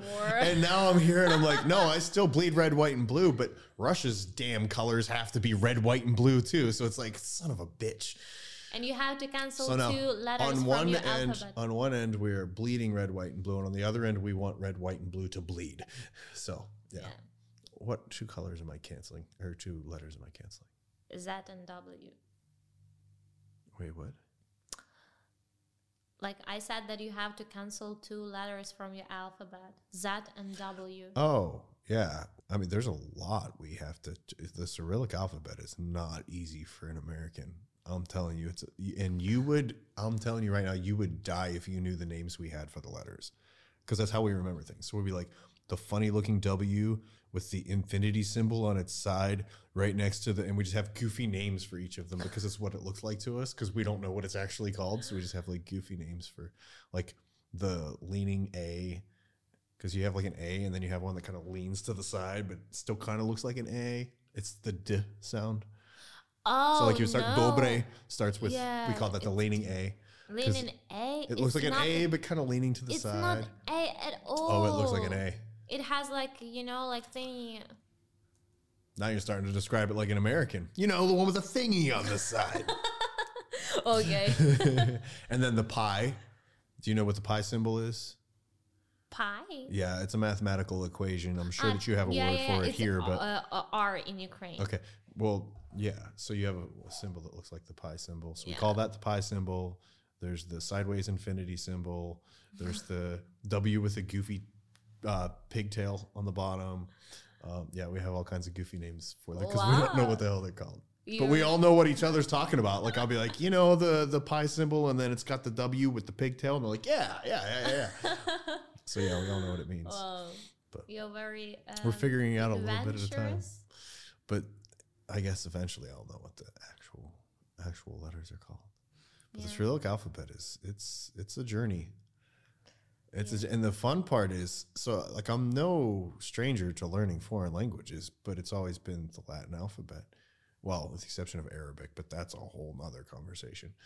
But this is the one language where like I'll start losing my mind because I swear that I am saying the exact same thing, the exact same way as the Ukrainian, and they have no idea what I'm saying. And I'll be like, oh, I'm sorry, I thought it was said this way. And they'll be like, no, I've never heard of that. And I'm like, oh, so how do you say it? And what they say back to me, I swear to God, is the exact same thing I just said, the exact same way I said it. So I say it again. And like, no. And they say it. And I'm like, we're saying the same thing. Like, no. I'm like, oh, so there must be tiny little variations in there that just, they act as if they have no idea what I'm saying. What was one? So there's a... But those phrases or words that I taught you, I think everybody gets it like straight away. Yeah. Well, I'm getting a little better, but no, like so there's hot dog bun. There's a specific bun. Bulka. but there's a specific bun that's called a Svetla. Yes? Did I say? See, there's the look right there. So for everybody listening, I said Svetla, and she's looking at me like I'm an alien. I bet if I said Svetla, she'd be like, oh, yeah, I know what that is. Svetla. See, there you go. Same damn thing. You said Svetla. I did. I messed that up. Svetla. It's Svetla? It's like light, like white bread. Yeah. Bun. So that's Svetla, not Yes. Svetla. No. Damn it. It's actually in Russian, Svetla. Oh, I don't know. But the who person taught who you is that. the person... And apparently The my person- look like, my face is like, who taught you the person who was teaching it to me, it was funny because I was saying Svetla or Svitla. Sorry, Svitla. Svetla. Exactly. You just did to me what they did. But you said Exactly. To me, there's no difference. I'm like Svitla, and they're like, no, Svitla. I'm like, it's the same thing. They're like, no, not Svitla, Svitla. That's the same damn thing. But it's not, because you have to pronounce the s before the v. It's apparently. like z and the in English, It's like same, but different. It's If like, you say so. yeah. It's like, I don't know. Yeah. In my head. You don't know that funny joke? No. No way. Oh, I'm about to So get a good many funny joke. things Okay. to teach you. Oh my God. Tell me the funny joke. No, it's The actually joke. Yeah, it's a funny meme, Like whenever you are looking for an answer in your head and it's empty as hell. I mean, that sounds like a personal problem, but I'm just kidding. You're looking for an answer in your head. Yeah, and it's not coming empty to there. you. It's Yeah. like empty there, and like these birds, they started singing like, it's like empty. Oh no, I haven't seen that meme. Yeah, I'm gonna show you. Yeah, it's I'm So telling so you, it's a if lot you of go, things to learn. that means that you're trying to think of something and can't think of it. 404 page not found. Jesus. All right, I like it. Yeah, no, the language is it's a challenging one because, like you just demonstrated, the tiniest change in sound. It's one thing if somebody from a foreign country is speaking English in the United States, or as we're having a conversation, you might say a word a little wrong, where you pronounce something a little off. I still know what you're trying to say. But here, like if I pronounce it off even a tiny bit, they look at me with a blank look on their face like, I have no idea what you're trying to say. And then they say it and I'm like, all right, maybe I was a little off, but not that far off. You had to know what the hell I was trying to say. No, I think, people are a little bit hard. And no, I think that people, they are giving you the chance and the space of improvement, There's a lot of room for me to improve. With that look, what did you just say? And then you start feeling not comfortable and you're like, okay. That's about right. Yeah. Here's another one that's fun for all of us. We all talk about this. When I'm talking about us in this case, I'm talking about my team of volunteers here who are all from America, New Zealand, Britain, English-speaking countries. We laugh because Ukrainians, when we say we don't speak the language and we don't understand, they just say it louder. Like suddenly we're going to speak Ukrainian. Like they'll say a whole sentence to us in Ukrainian. And I'm like, я прохано розмовляю українською, я американець, which is, I speak shitty Ukrainian. I'm an American. And they'll just say the exact same thing in Ukrainian, but louder. And we're like, no, I legit have no idea what you're saying right now. They just get louder and say it again, and they'll just keep doing it. I have a guy that works at the apartment complex where I live. Oh my God. We've had so many conversations. And I don't know what one of them was. None of them. Because he doesn't speak one single word of English and he speaks Russian, which I speak very little, дуже мало. Ukrainsko, I don't hardly speak any Russian. And he, every time I pull into the parking garage, like comes up to the car as I'm getting out and just has a whole conversation with me going, I have no idea what you're saying, man. Don't know. No clue what you're saying. You're still talking. And I'll do this. I'll be like, you're still talking, brother. And I have no idea what you're saying. And he just keeps going as if I know every word he's saying. And this has been going on for months. And he hasn't stopped and realized, he has no idea what I'm saying. I guess the reason is that, people are trying to integrate you into Ukrainian society super quick. So that's why they're speaking Ukrainian to you. So they think that you will get it better and you will nail it. And in a few months, you are optimistic, because I think he's talking shit about me every day going, I love this. I can say whatever I want to an American and he has no idea what I'm saying. I've called him every mean word in the books and he has no idea. That's where I always go with it in my head. Oh my God, my feet are freezing.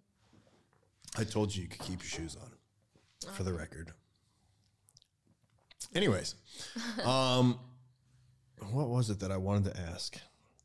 When we were in the break, I thought of something that I wanted to ask. Oh, what is your opinion? And I'm not asking you to put on your political hat and give me the politically correct answer. Your opinion as Helly on Fire, the civilian in Ukraine. Are you in agreement that the end game should be Ukraine will settle for nothing less than full return of all of its property, to include Crimea and the Donbass? Do you believe that in order to end the war, President Zelensky and the people in charge should be willing to go back to where the boundaries were on February 24th and say, you keep Crimea, you keep the Donbass, just stop fighting? Or do you agree with Zelensky when he says, no, at this point, after everything you've done, we're not calling it the end until we have all of it? Which, are you okay with that? Asking me this question sounds like you're kidding to me, but it's all right. Like, of course, no, Jeremy, no way. No way. No. Nothing but full victory. No. We're gonna fight till the end. But no. No way. Reparation first. Giving back not first, but giving back the territory which were assigned to us. I don't know how to say it in proper English, don't get me wrong. Which were, when we declared that we are independent country in 1991. So the territory that we declared, that's the first thing. So we returned all the territory which was in 1991. First, which includes Luhansk, Donetsk, Crimea, right? We don't need anything else. We don't need any, some people are laughing about that part, the Russian part that used to be a part of Ukraine long time back. Yeah. But I think most people are joking when they talk about taking Russian territory. Definitely, they are joking, but some people, from Russia, they take it really seriously, So I'm just saying, we don't need any Russian territory. Take it and have it, just and go take care back to your country and leave Ukraine alone. Yeah. So that's the first thing. Second thing, I want every single army guy or politician or whoever is responsible for that terrorism that they are doing in Ukraine, I want to see them in the court in Gaga or in a prison. That's the second one. Also, reparations, that's for sure. And I don't know what else. I think, territory, that's for sure. And yeah. And rebuilding and all the buildings that they destroyed, houses, I don't know, hospitals, everything what they destroyed, I think they have to rebuild it, everything. So you're okay with Zelensky insisting on taking back all the territory? Definitely. Yeah. Just a little bit okay with it. Not too passionate. You should see my face when I was talking about it. You looked like you were going to bite my head off. You're like, this sounds like a joke. Of course I'm not settling for anything less. But it's important to ask that question because there are a lot of people in my home country and in Europe and different places in the West who, if you haven't been here, if you don't know anyone from Ukraine and you haven't been here, you don't really know You can look at all different news outlets, but half of them are Russian propaganda, half of them are telling the truth. And if you haven't been here, you don't know which is which. Who say, there's a number of people who say, I don't know, is it just the Ukrainian government that is insisting on getting Crimea back and the Donbass region? Should they be more willing to negotiate for the sake of their people? How do the people really feel? And so it's important to ask because, as you said, it sounds like you're asking me a joke. I already knew the answer because I've been here long enough that I know enough Ukrainians that I know where they stand. But it's important for people to hear. Nobody should listen to my opinion on this. That's why I'm doing this podcast. Like I can go back to the United States and have done so and speak at events and tell people things. But no one should listen to me. I'm not Ukrainian. I'm getting like halfway there at this point, but I'm not Ukrainian. I didn't go through this in the way that the Ukrainians went through this. They need to hear it from Ukrainians. And that's why I wanted to ask the question, because like I said, I already knew the answer. No one in the world, including me, I still am surprised every morning I wake up and encounter it.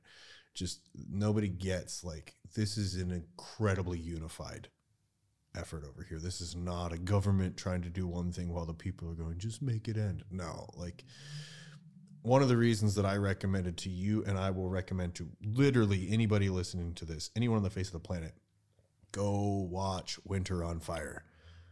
If you want to understand why the war is going the way it is right now, if you want to understand the Ukrainian people, go watch Winter on Fire. When you realize, like, this wasn't just, we held some signs and went down to Maidan Square and said, no, we don't like the president's decision, change it.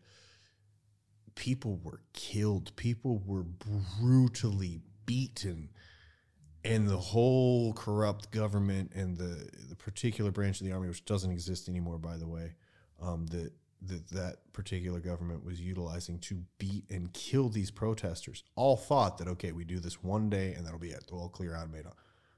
And then there was twice as many people in the square the next day. So they beat and killed a bunch of them. Then there was 5 times as many people.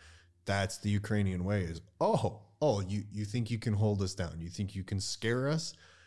That's cute. Hold my beer. That's what we say in the United States when you're about to do something crazy. Hold my beer. So that's a good movie. I would highly recommend people watch that documentary because it will make you understand a lot more about the Ukrainian response and the response I just got asking you how you feel about Zelensky saying, no, this war keeps going until we have all of our territory back, is that they don't realize, like, the people that took Maidan in 2014 and effectively changed their government are now the people running this country. That is that same group that is fighting against Russia right now. And that is not a group to be fucked with. I'll tell you, Putin, if he'd have watched, like, he should have watched that documentary. I think if he had watched that documentary, he'd be like, yeah, there's no point. We can't go in there. We're not going to win this war. I say that tongue in cheek, of course, because he's not a logical human being. But no, anybody that watches that and then knows that those people that took Maidan and changed everything in 2014 are the same people now that are fighting for Ukraine. If they watch that, they're going to go, oh, yeah, Russia's fucked. No, there's no way that Ukraine's settling for any short of victory. So yeah, never settle for less. So I think that's what we all doing.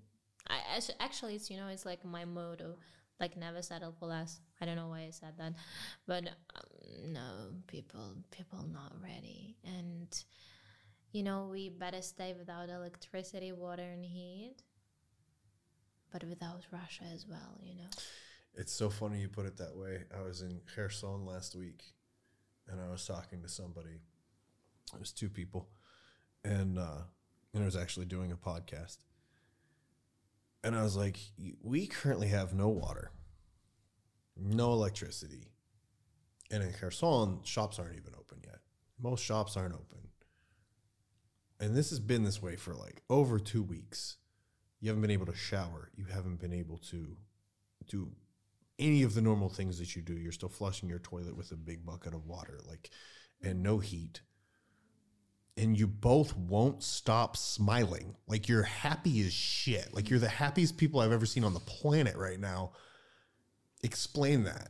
And that was the exact response. They go, we have no water, no electricity, no heat, and no fucking Russians with a big smile on their face. And I was like, there you have it.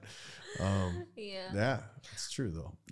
But when they say, and when you said no Russia, no Russians, what that really means is freedom. Exactly. You have freedom. And it's something that a lot of us in the West, in the United States and Europe and everywhere else in the free world, take for granted because most of us were given it. We were born into a place where it was just free. And it's an inspiring thing to see people that are not taking it for granted and going, yeah, no, like everybody not everybody, but a lot of people in the United States will wear T-shirts and have hats that say, give me liberty or give me death. But that's literally the way you guys are living in Ukraine. It's not a T-shirt for you. It's like, no, I will either be free or dead. There's no other option. Yeah, I don't know. Like, we definitely don't want that neighbor to be, to be our neighbor. But, like the territory, how do you say that? Like the location of our country, we didn't choose it, right? And we have such a nasty neighbor, and I hope, that's funny thing that you didn't ask me about, like, oh, what's your opinion about Russians? Like, do you like them? Do you hate them? This and that, I thought that one's gonna be coming. And yeah. So basically you didn't answer the question that I didn't ask. Yeah. So I don't know how, like, I think most of the people, they do really hate them, but how I feel, most Ukrainian people hate Russians, is what you're saying? Yeah. But how I feel about it, just like, to me, that part of the world is like a blank space. I don't know how to explain it. When the war started, I really, like, my heart was full of hate, and I really hated them, and I wished them all bad things that you could imagine. But then I realized that, no, like, we are here, and we are, like, each Ukrainian who is fighting for freedom, for values, for everything, for lives. Like, we are like, we are like a small lighter, and that light, like, we are small light, and that light should be full of love, patience, and values. We shouldn't forget about our values, who we are. We are not bad people who are, like, who wants to kill others, like our neighbors or something. No, we are just peaceful human beings who are taking care about each other, loving people, who are living their lives, moving towards something beautiful. Jesus Christ, what the hell is happening? Sorry. No, you're fine. Do we need to take a break? No, like, moving towards something, like beautiful future. We want our kids to live in a better country. So we are trying our best to build it, like putting some kind of efforts, right? Like working, paying taxes, like creating new businesses, new schools, like entertaining ourselves. So yeah. That's who we are, and we are not those people who are full of hatred and envy and wants to take someone, like, if we see that someone's living better, we are like, oh, you live better than me, like, what the hell, I want what you got, and just coming and taking. We were just, so I thought, you're saying you're not those people. Yeah, so basically what I thought that, yeah, like, and a lot of my friends actually feel in the same way, like, we are not hating them or wishing them death or something, like, at the beginning I did, but then I realized that we are those, like, we are those light in this black war and black days. So if we fill our hearts with love, and if we still keep to our values, and we understand what is important and what is not, that's probably the way when we can win this war. Because if we're gonna be, full of shit, Sorry for saying that. I've said far worse in this episode. You're fine. Yeah, it's not gonna happen. So yeah, like towards Russian, I feel nothing. I don't know, like I'm just like numb, you know, like not numb, but I have no feelings. I have no hatred. Sometimes even I feel sorry for them, you know, being that stupid and, you know, like being in, I don't know, like being in that situation, right? I feel sorry, but at the same time, you know, like I feel sorry for 1 second and then it's like, what is this? Blank, you know, like nothing. So yeah, and I think that a lot of people are feeling that way. It's really interesting that you say that. I have a very unpopular opinion amongst Tell me. people who are extremely intelligent when it comes to foreign affairs and foreign conflicts. So I'm not saying that I'm right yet, but I will certainly love saying I told you so if I turn out to be right. But my unpopular opinion is one that changed. In the beginning of this war, when I first came over here, I felt that this war was going to end when the powerful oligarchs in Russia, the people with all the money, got tired of not being able to access their funds, not being able to travel, and they would take the reins and take over and end this war. And that still may be the way it ends. But what I have seen, if there is any group of people on the face of the planet that has every right to hate and mistreat a group of people, it is Ukrainians. They have raped, tortured, done terrible things to your people. And yet you have a response like that. And I see Russian soldiers take Ukrainian soldiers, and torture them and not feed them and put them through hell. And yet the guys I work with, the Ukrainian soldiers, even knowing all of that, when they take a Russian prisoner, they give him a cigarette, they give him a sandwich, they give him water, they give him a blanket, they treat him like a human being, and they take care of him. Blows my mind.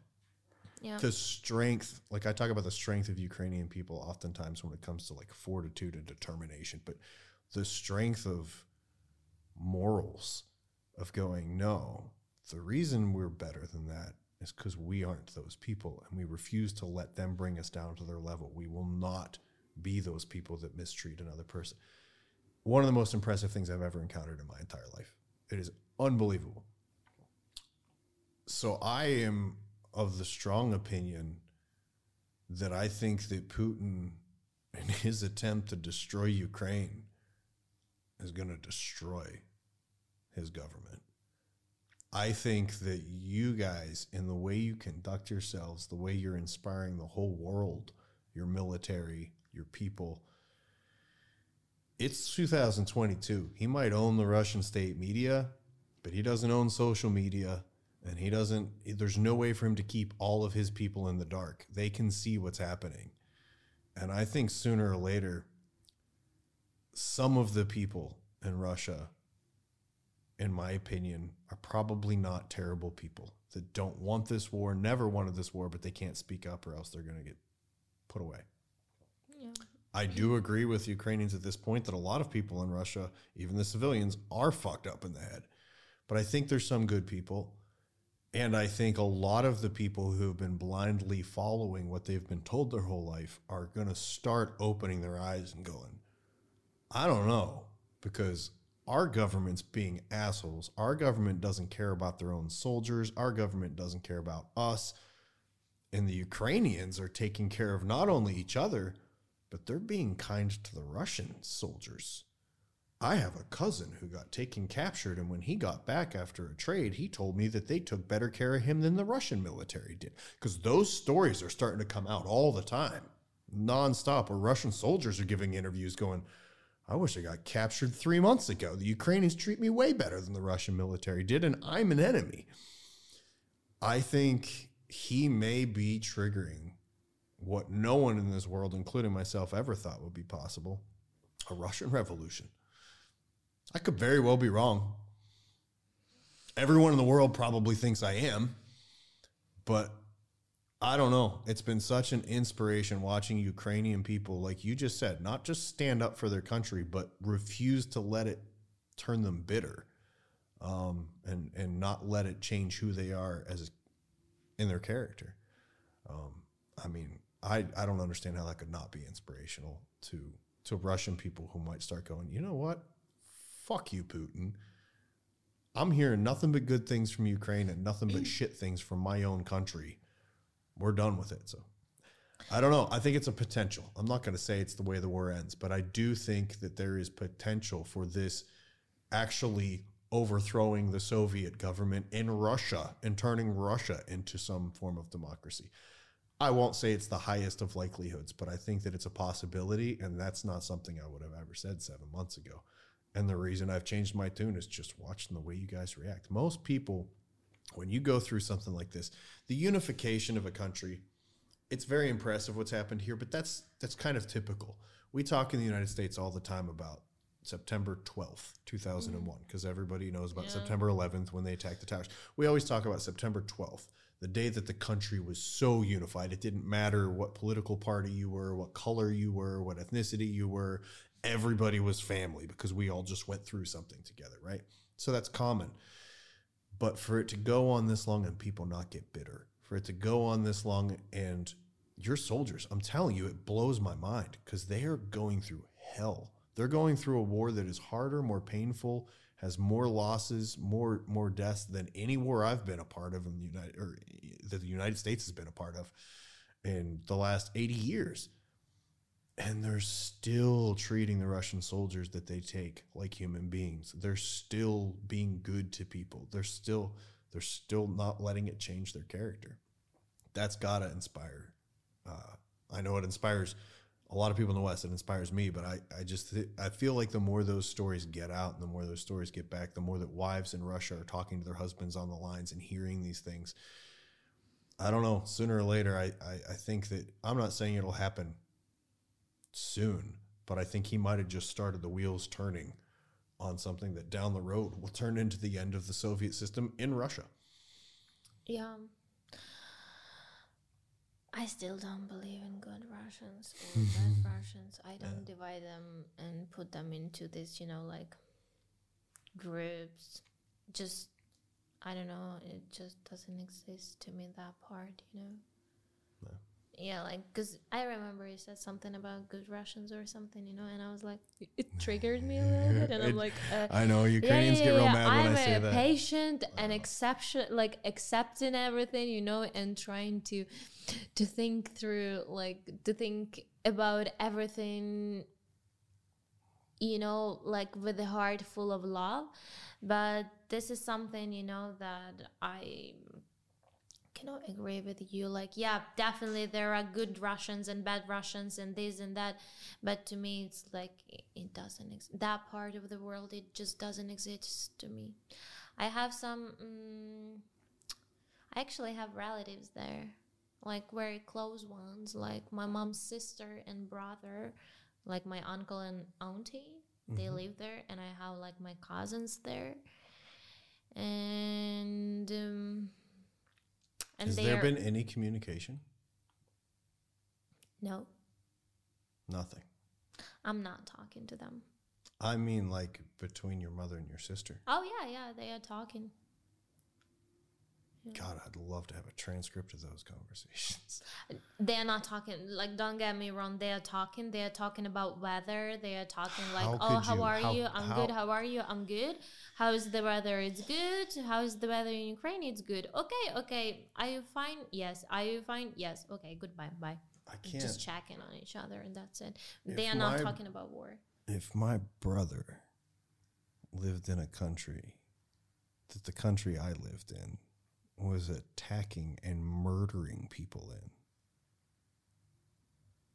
I'm not trying to shit on your aunt, but oh my God, there is no way I could call and ask him how the fucking weather is. No, my mom still is checking. No, I understand your mom checking. I'm talking about your aunt. Your mom's not living in a country that's attacking her country. Yeah. Not my place. I don't need to comment on it, but that blows my mind. If that was my brother and I knew the country I was living in was doing that to his country that he was living in, and I would assume that she's from Ukraine, right? Of course, they both are Ukrainians. I don't know. I don't understand that one. I'm just going to walk away from that conversation. I don't even know where to begin commenting on that. But that, I think that is something for everybody to keep in mind, because it's something I thought about a lot when this war first kicked off, is there is a lot of intertwined families between Ukraine and Russia. Yes. And A, that's an impossibly difficult situation. And B, kind of goes back to what I was talking about. Russia, Putin and his cronies control the media, or, control their media there, but they can't stop people from hearing what's truly happening in Ukraine, because there's a lot of intertwined families. There's a lot of people that have friends in both countries. And then there's, of course, social media and everywhere else that the people in Russia can hear the true things coming out of Ukraine. Usually, that's the thing. Usually they are not talking about all this things, like about the war and stuff. Your mother and her sister, maybe not in particular, but I have to imagine there are a lot of situations where somebody with I know a lot of people, friends and family in Russia are talking to them about it. I don't know.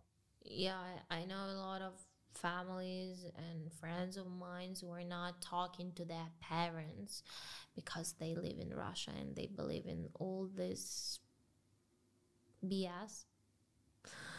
There's no point in censoring things now.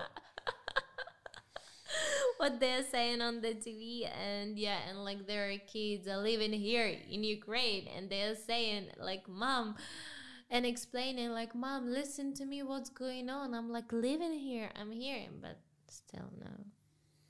Yeah, it's really complicated, but at the same time, I just hope it's also really simple. At the same time, it is really simple. Usually, simple things are the most complicated things to get. I mean, there's nothing too complicated in my mind about one country minding its own business and not trying to do anything to the other country, and then that country crossing into their borders and not just attacking them and trying to take their land, but killing innocent, defenseless civilians on purpose. Yeah, that's pretty simple to me. Fuck you. No, that's not fuck you. I'm talking fuck you to Russia. I know. Like, it's that simple.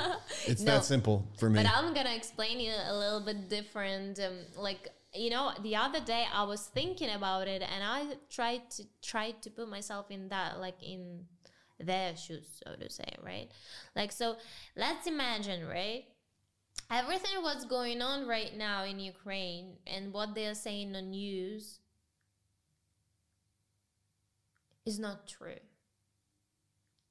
On the Russian news? No, in Ukrainian news. Oh. Let's assume, right? Oh, okay. We're playing the hypothetical game. Got it. Exactly. So, that's what I said, like, from the beginning, that I wanted to put myself in their shoes, right? Like, to feel what they feel. They believe everything they're seeing from the West is a lie. So basically, everything what is said on news to us, we believe in it, right? And what is said to news to them, they believe in that as well. But that's the different story. Like, we got the truth and they got the bullshit, right? But I just put myself in those shoes, and I was thinking, like, okay, everything what, like, the news they are feeding us, right? Like, what if it's not true and the Russian side is true, Like, don't get me wrong. I know you don't actually feel that way. You're just trying to think through it. Don't get me wrong. Yeah, yes. I was just trying to think about it, and I would be like shocked, and I would be like, what the heck? Like, no way, like, I wouldn't believe it, right? That is very hard to believe at when you're constantly listening to Ukraine, like, let's say Russian news, and you believe in it, and then it turns out that it's not true, right? Yeah. Sorry, go ahead. Yeah, sorry. And then I was just thinking, fuck, I forgot. I'm sorry. I had like a good, I had like a good conclusion at the end. You were saying, you were trying to imagine if you were to find out that Ukraine news was false and Russian news was the actual truth, how that would be so incredibly difficult to wrap your brain around and understand and accept. I'm trying to trigger your memory. It's not working. I know is it? it's like 404 page not found. Okay. So yeah, I was just trying to put myself the other day in their shoes, and yeah, I wouldn't believe it. And imagine, now I remember.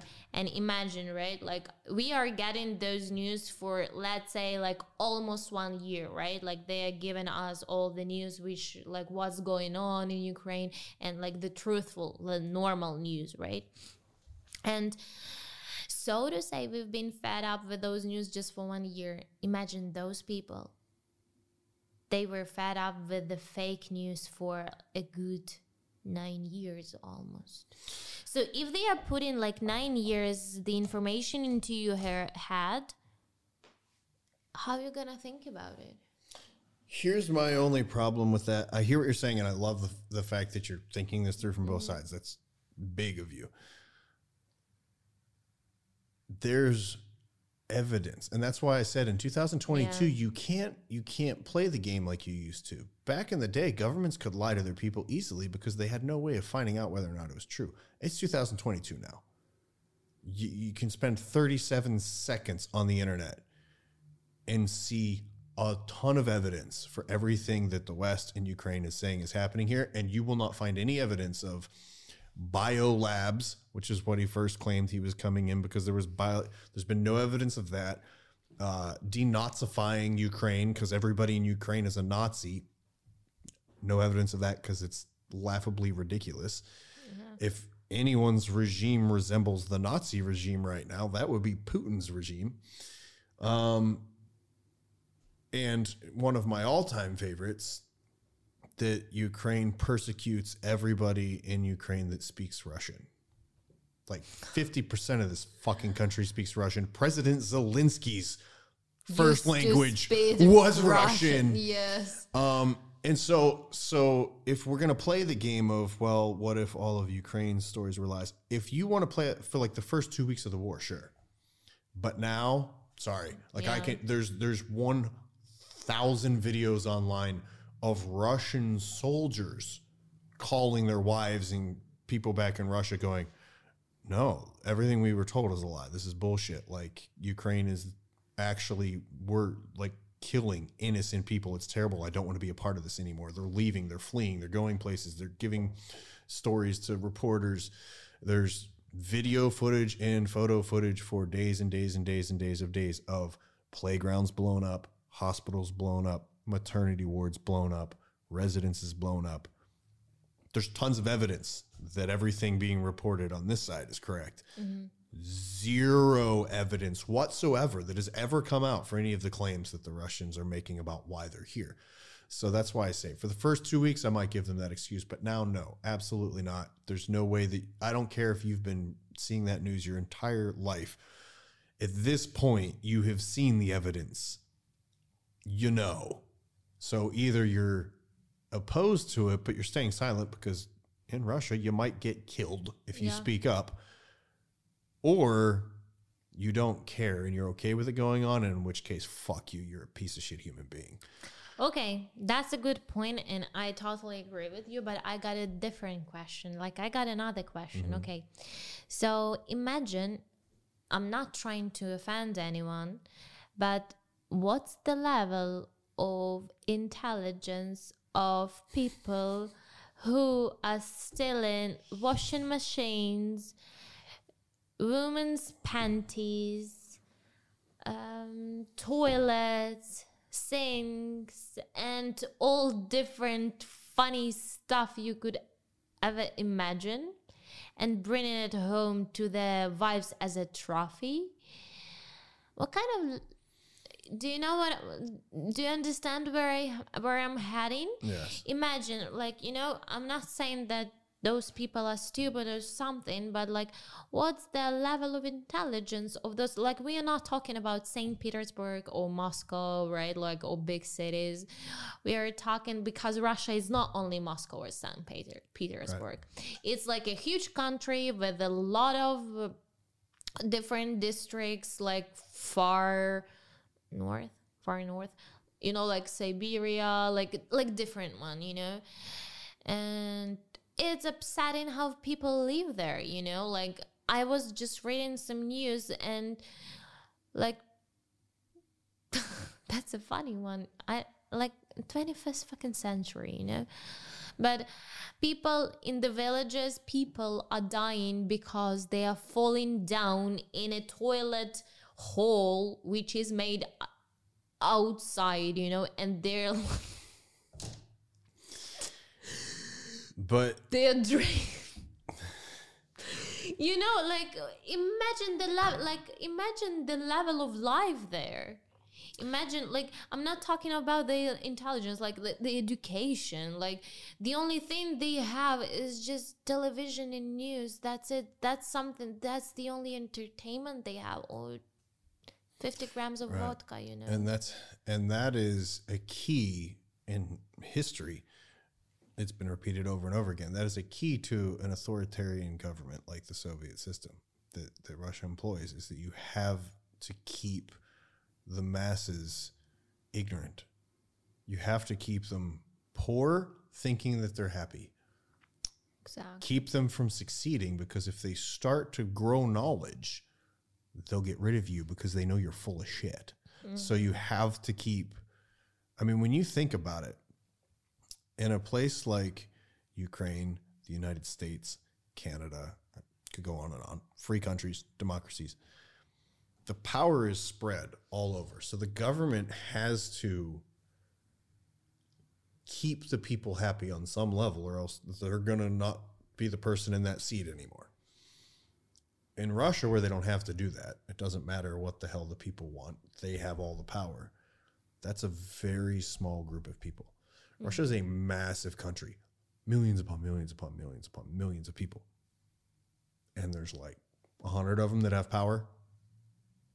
Yeah. The only reason they have power is because the millions and millions and millions haven't figured out that they don't actually have power. Mm-hmm. The only way you have power is by convincing them that you have power, because you don't. You're only 100 people against millions and millions of people. If they want to knock you out and take you out, you're done. You're gone. So you have to convince them and control their brains, control their minds, control their environment, and keeping them poor and reliant on you is the key to do that. But that's why I say awfully tough to do that in 2022. It was way easier to do back in the day when they couldn't find anything out. And that's what you just led to, is you have these people who are fighting this war are the people that are in, I don't feel this way about any human life, but in the eyes of Russians are throwaways. Their life has low value. They don't care. Nobody will miss them if they die. These people from these little villages, or released prisoners, which is another one of their favorite ways of getting new soldiers. And those people are starting to call home and say, whoa, this is all bullshit. Like, they're treating us like shit, or they're getting captured by the Ukrainians, and the Ukrainian soldiers letting him use his personal cell phone to call his mother to let her know he's alive. Yeah. And they're going, these Ukrainians are actually treating us really, really well. They're incredible. And we're starting to find out, like, a lot of what Russia was saying as lies is actually true. And we're actually targeting civilians, and it's terrible. And I don't want to be a part of this. I mean, that's not just like one or two stories. That's thousands upon thousands now, like tons of people talking back to Russia. And that's, like I just said, the key to an authoritarian government keeping power is keeping all the people ignorant. And in 2022, and the way this war is going, they're not going to stay ignorant. Sooner or later, they're going to start finding out the truth.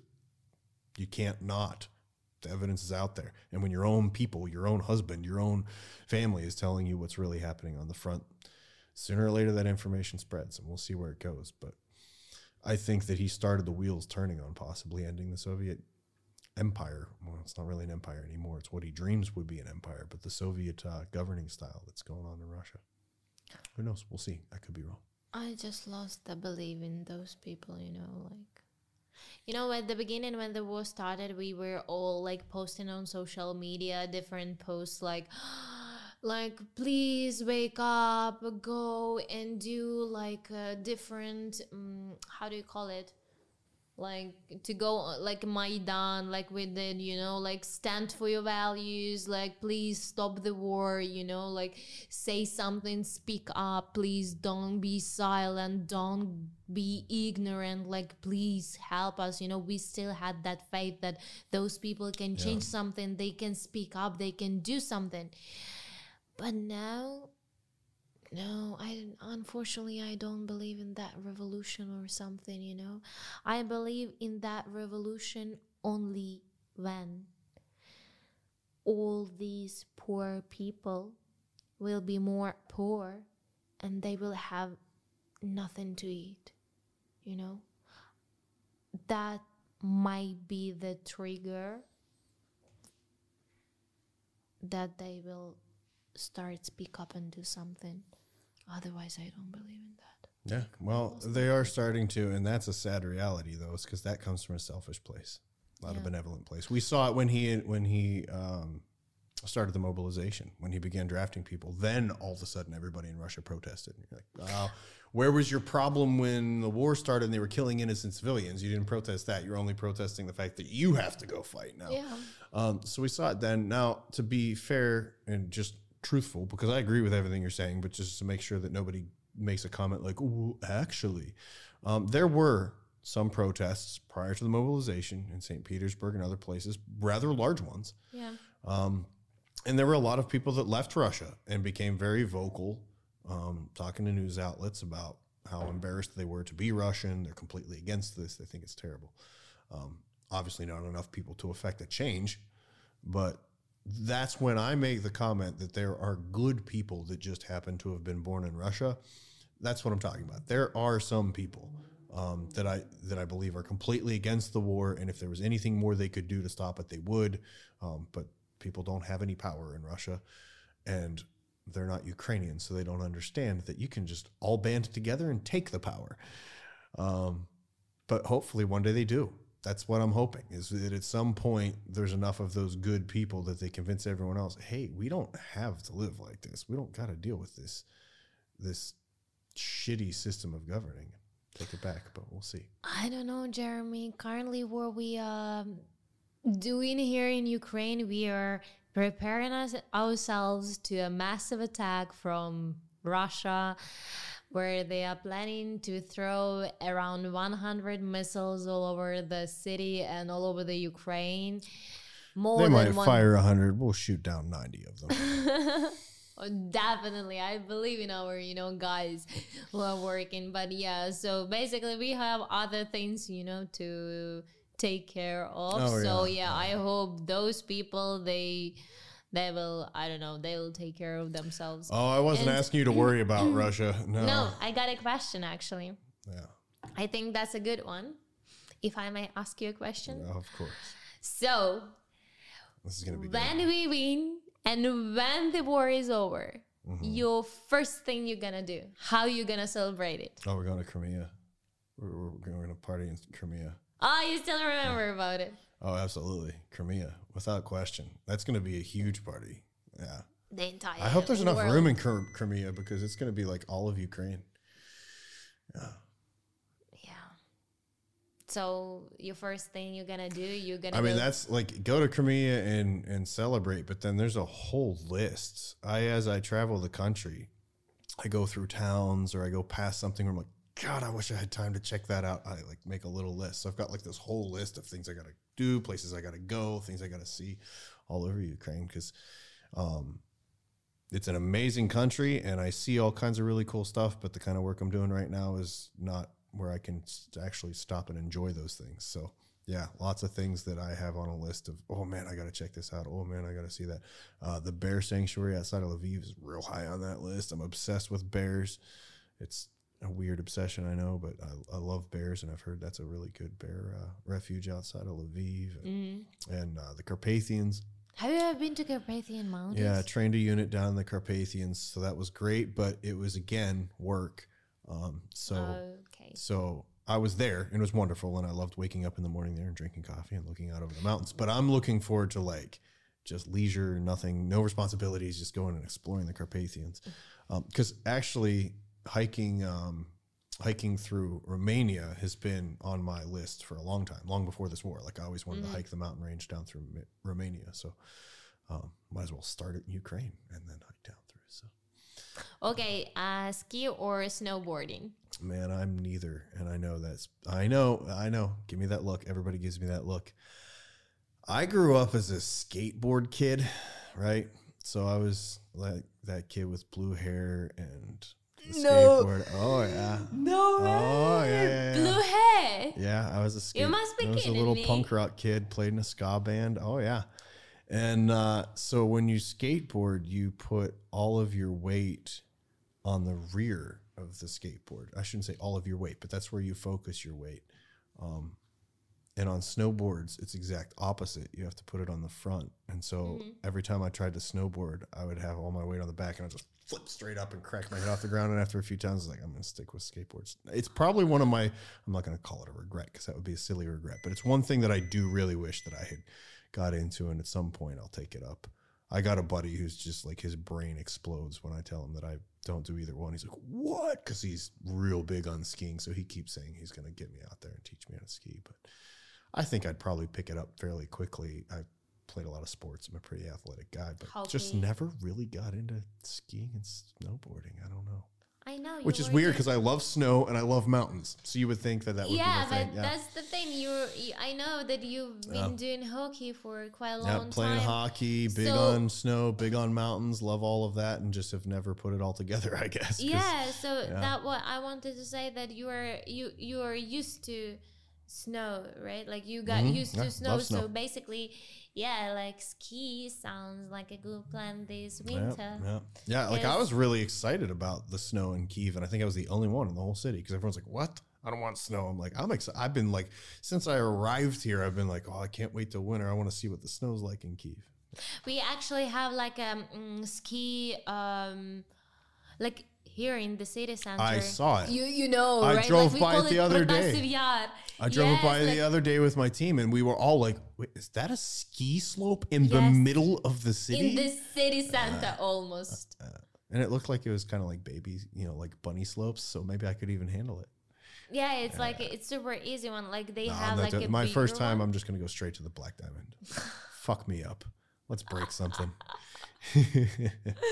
No, I will eventually get on skis. So we figure out like the plans for this winter. We're gonna go ski to the Carpathian Mountains. Maybe you're gonna do a vlog for your Sadly, YouTube. this winter, I think I'm probably still gonna be doing Come work. On, like still for 4 days, let's still say. gonna be working. 3-4 days. Still gonna be working. I mean, unless Russia surrenders, we'll see.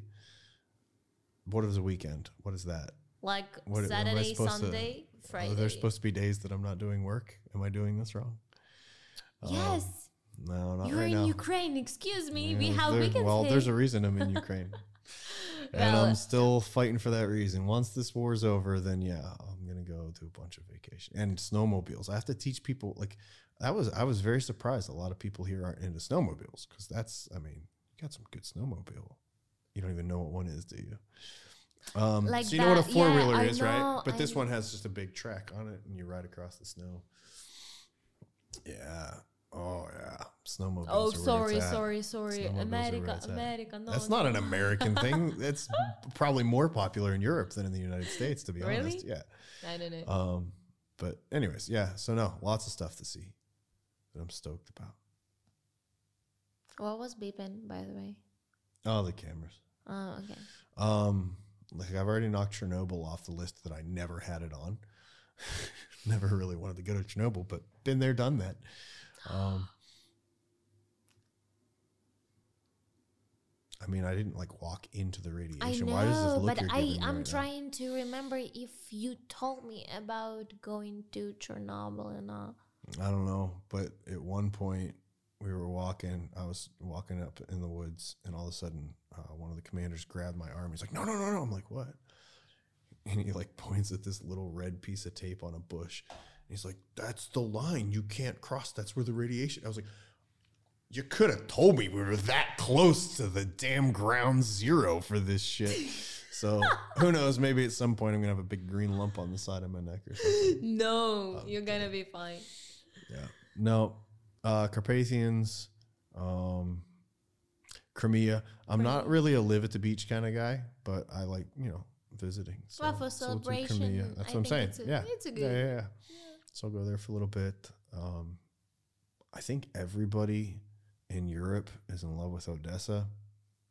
I'm sorry to anyone watching from Odessa, but I wasn't that impressed. It's okay. I don't know. Maybe after the war, I'll be more impressed, but it was okay. It was funny. You said that you were in love with Ukraine.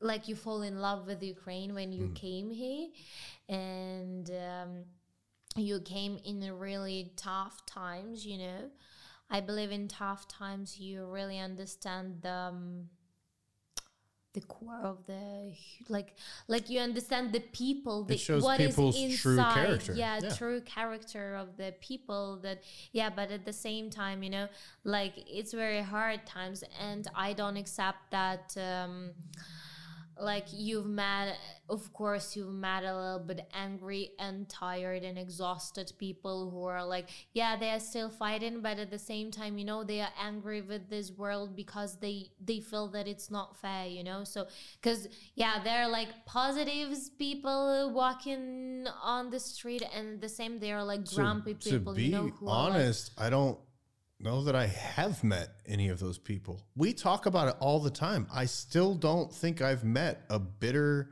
rude Ukrainian. It's absurd. I don't think I have. We talk about this but I in the thought maybe team. you No, in the team we talk about it all the time. We're like, dude, I can't go 30 minutes in the United States without running into a bitter person somewhere who's bitter about something. We're in the middle of a war where people are getting killed and I can't find a bitter Ukrainian. No, I don't know that I have. Obviously depressed, sad, hurting. Sure. And some of the places we go in the East and in the South, they've been through absolute hell. So we've encountered people that are, not in a happy mood, very understandably so. But not bitter. It's crazy. I don't know that I've met a bitter Ukrainian. But what I was trying to say, that if you could fall in love and got attracted to Ukraine during these tough times. Oh yeah, I can't wait to see it. Making a decision not to stay here and settle down here, maybe for forever. Oh man, see now you're gonna try. You're what's trying gonna to get me in happen. trouble No. with people back in the United States that are listening to this. No way, I have nothing against. No. You trying to get me into troubles, right? But what I was trying to say that if you could fall in love with Ukraine during these tough times, imagine what Ukraine's gonna be after. Oh, can't wait. When we win, imagine it's the first month's just gonna be pure utopia. It won't matter where you are in Ukraine. It's gonna be an amazing place to be because for a month everybody's just gonna be riding this euphoric high. But definitely, no, I very much look forward to seeing Ukraine not in a war because, as you just said, I'm pretty impressed with Ukraine in a war. So, yeah. Although I'll be real disappointed if the war goes away and everyone turns into assholes. And I'm like, wait, the only reason you were all cool is because you were getting shot at. Now that the war's over, you're like, get out of my country, American. No way. No, really, we are super grateful to all people in America, because geez, you're helping us a lot, guys, without your support, we wouldn't fight it. I mean, you're always sending us some weapons and support, you were supporting on a diplomatic levels, right? Physically, you are coming here volunteering and teaching our soldiers how to fight.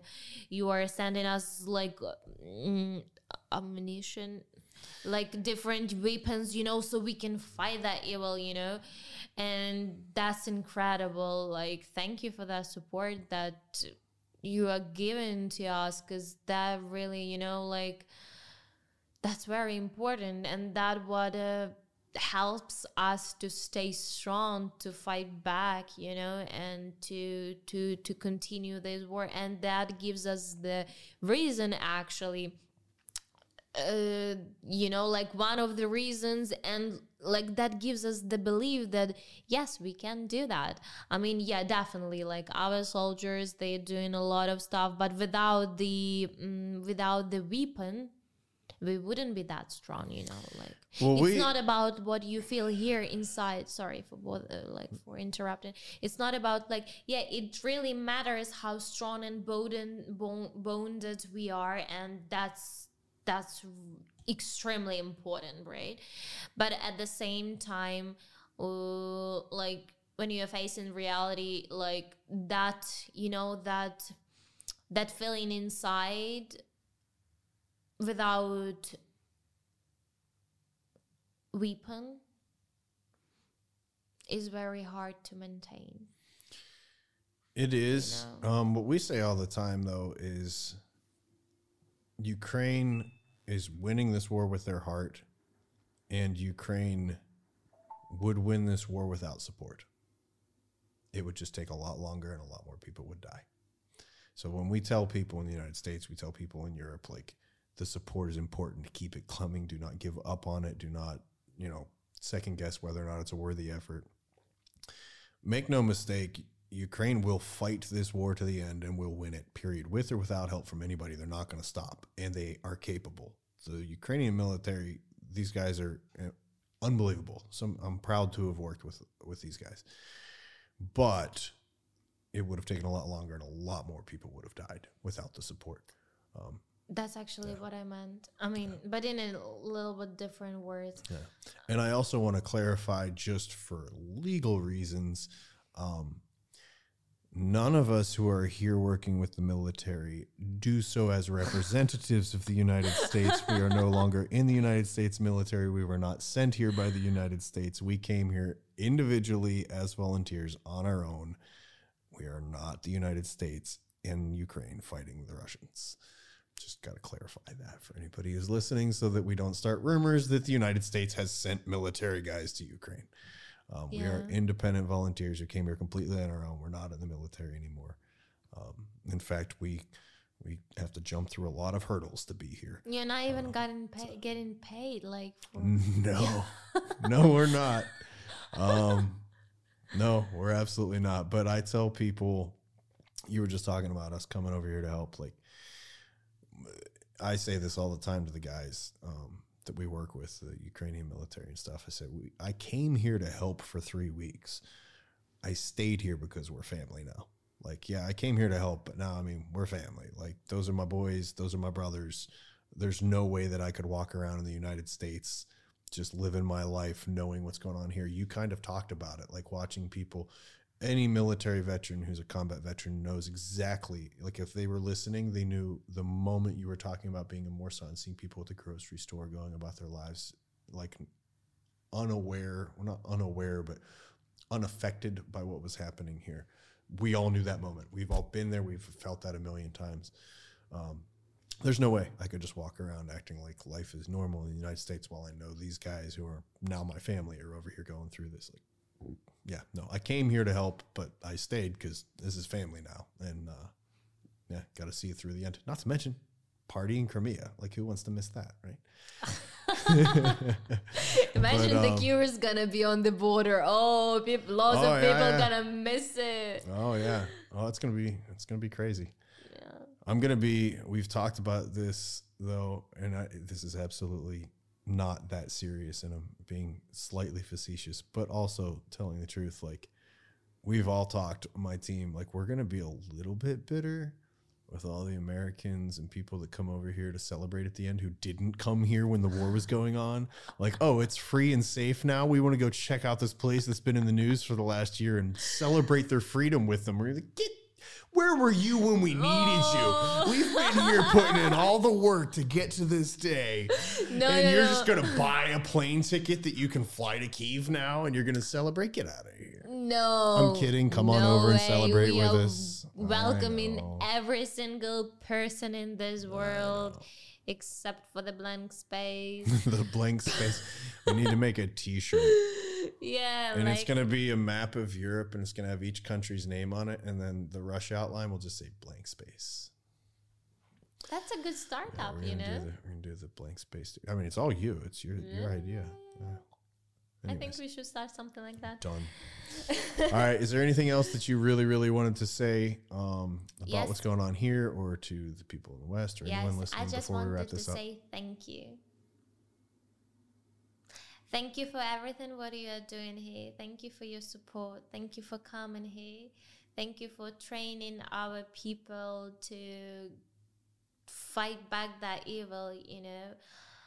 And thank you for everything what you are doing for, you know, like thanking in you. I'm saying thank you, like, to you for sure, but also to all people in the world who are supporting, and every foreigner, you know, who is donating or coming here or volunteering or like hosting our people in their homes, you know, like giving them a shelter or giving them a job, like stepping into their shoes and, you know, like trying their best to help. So yeah, I just, you know, like I just feel that people, like when they got that united, you know, that's the real thing, and that is what really important, you know. Like, yeah,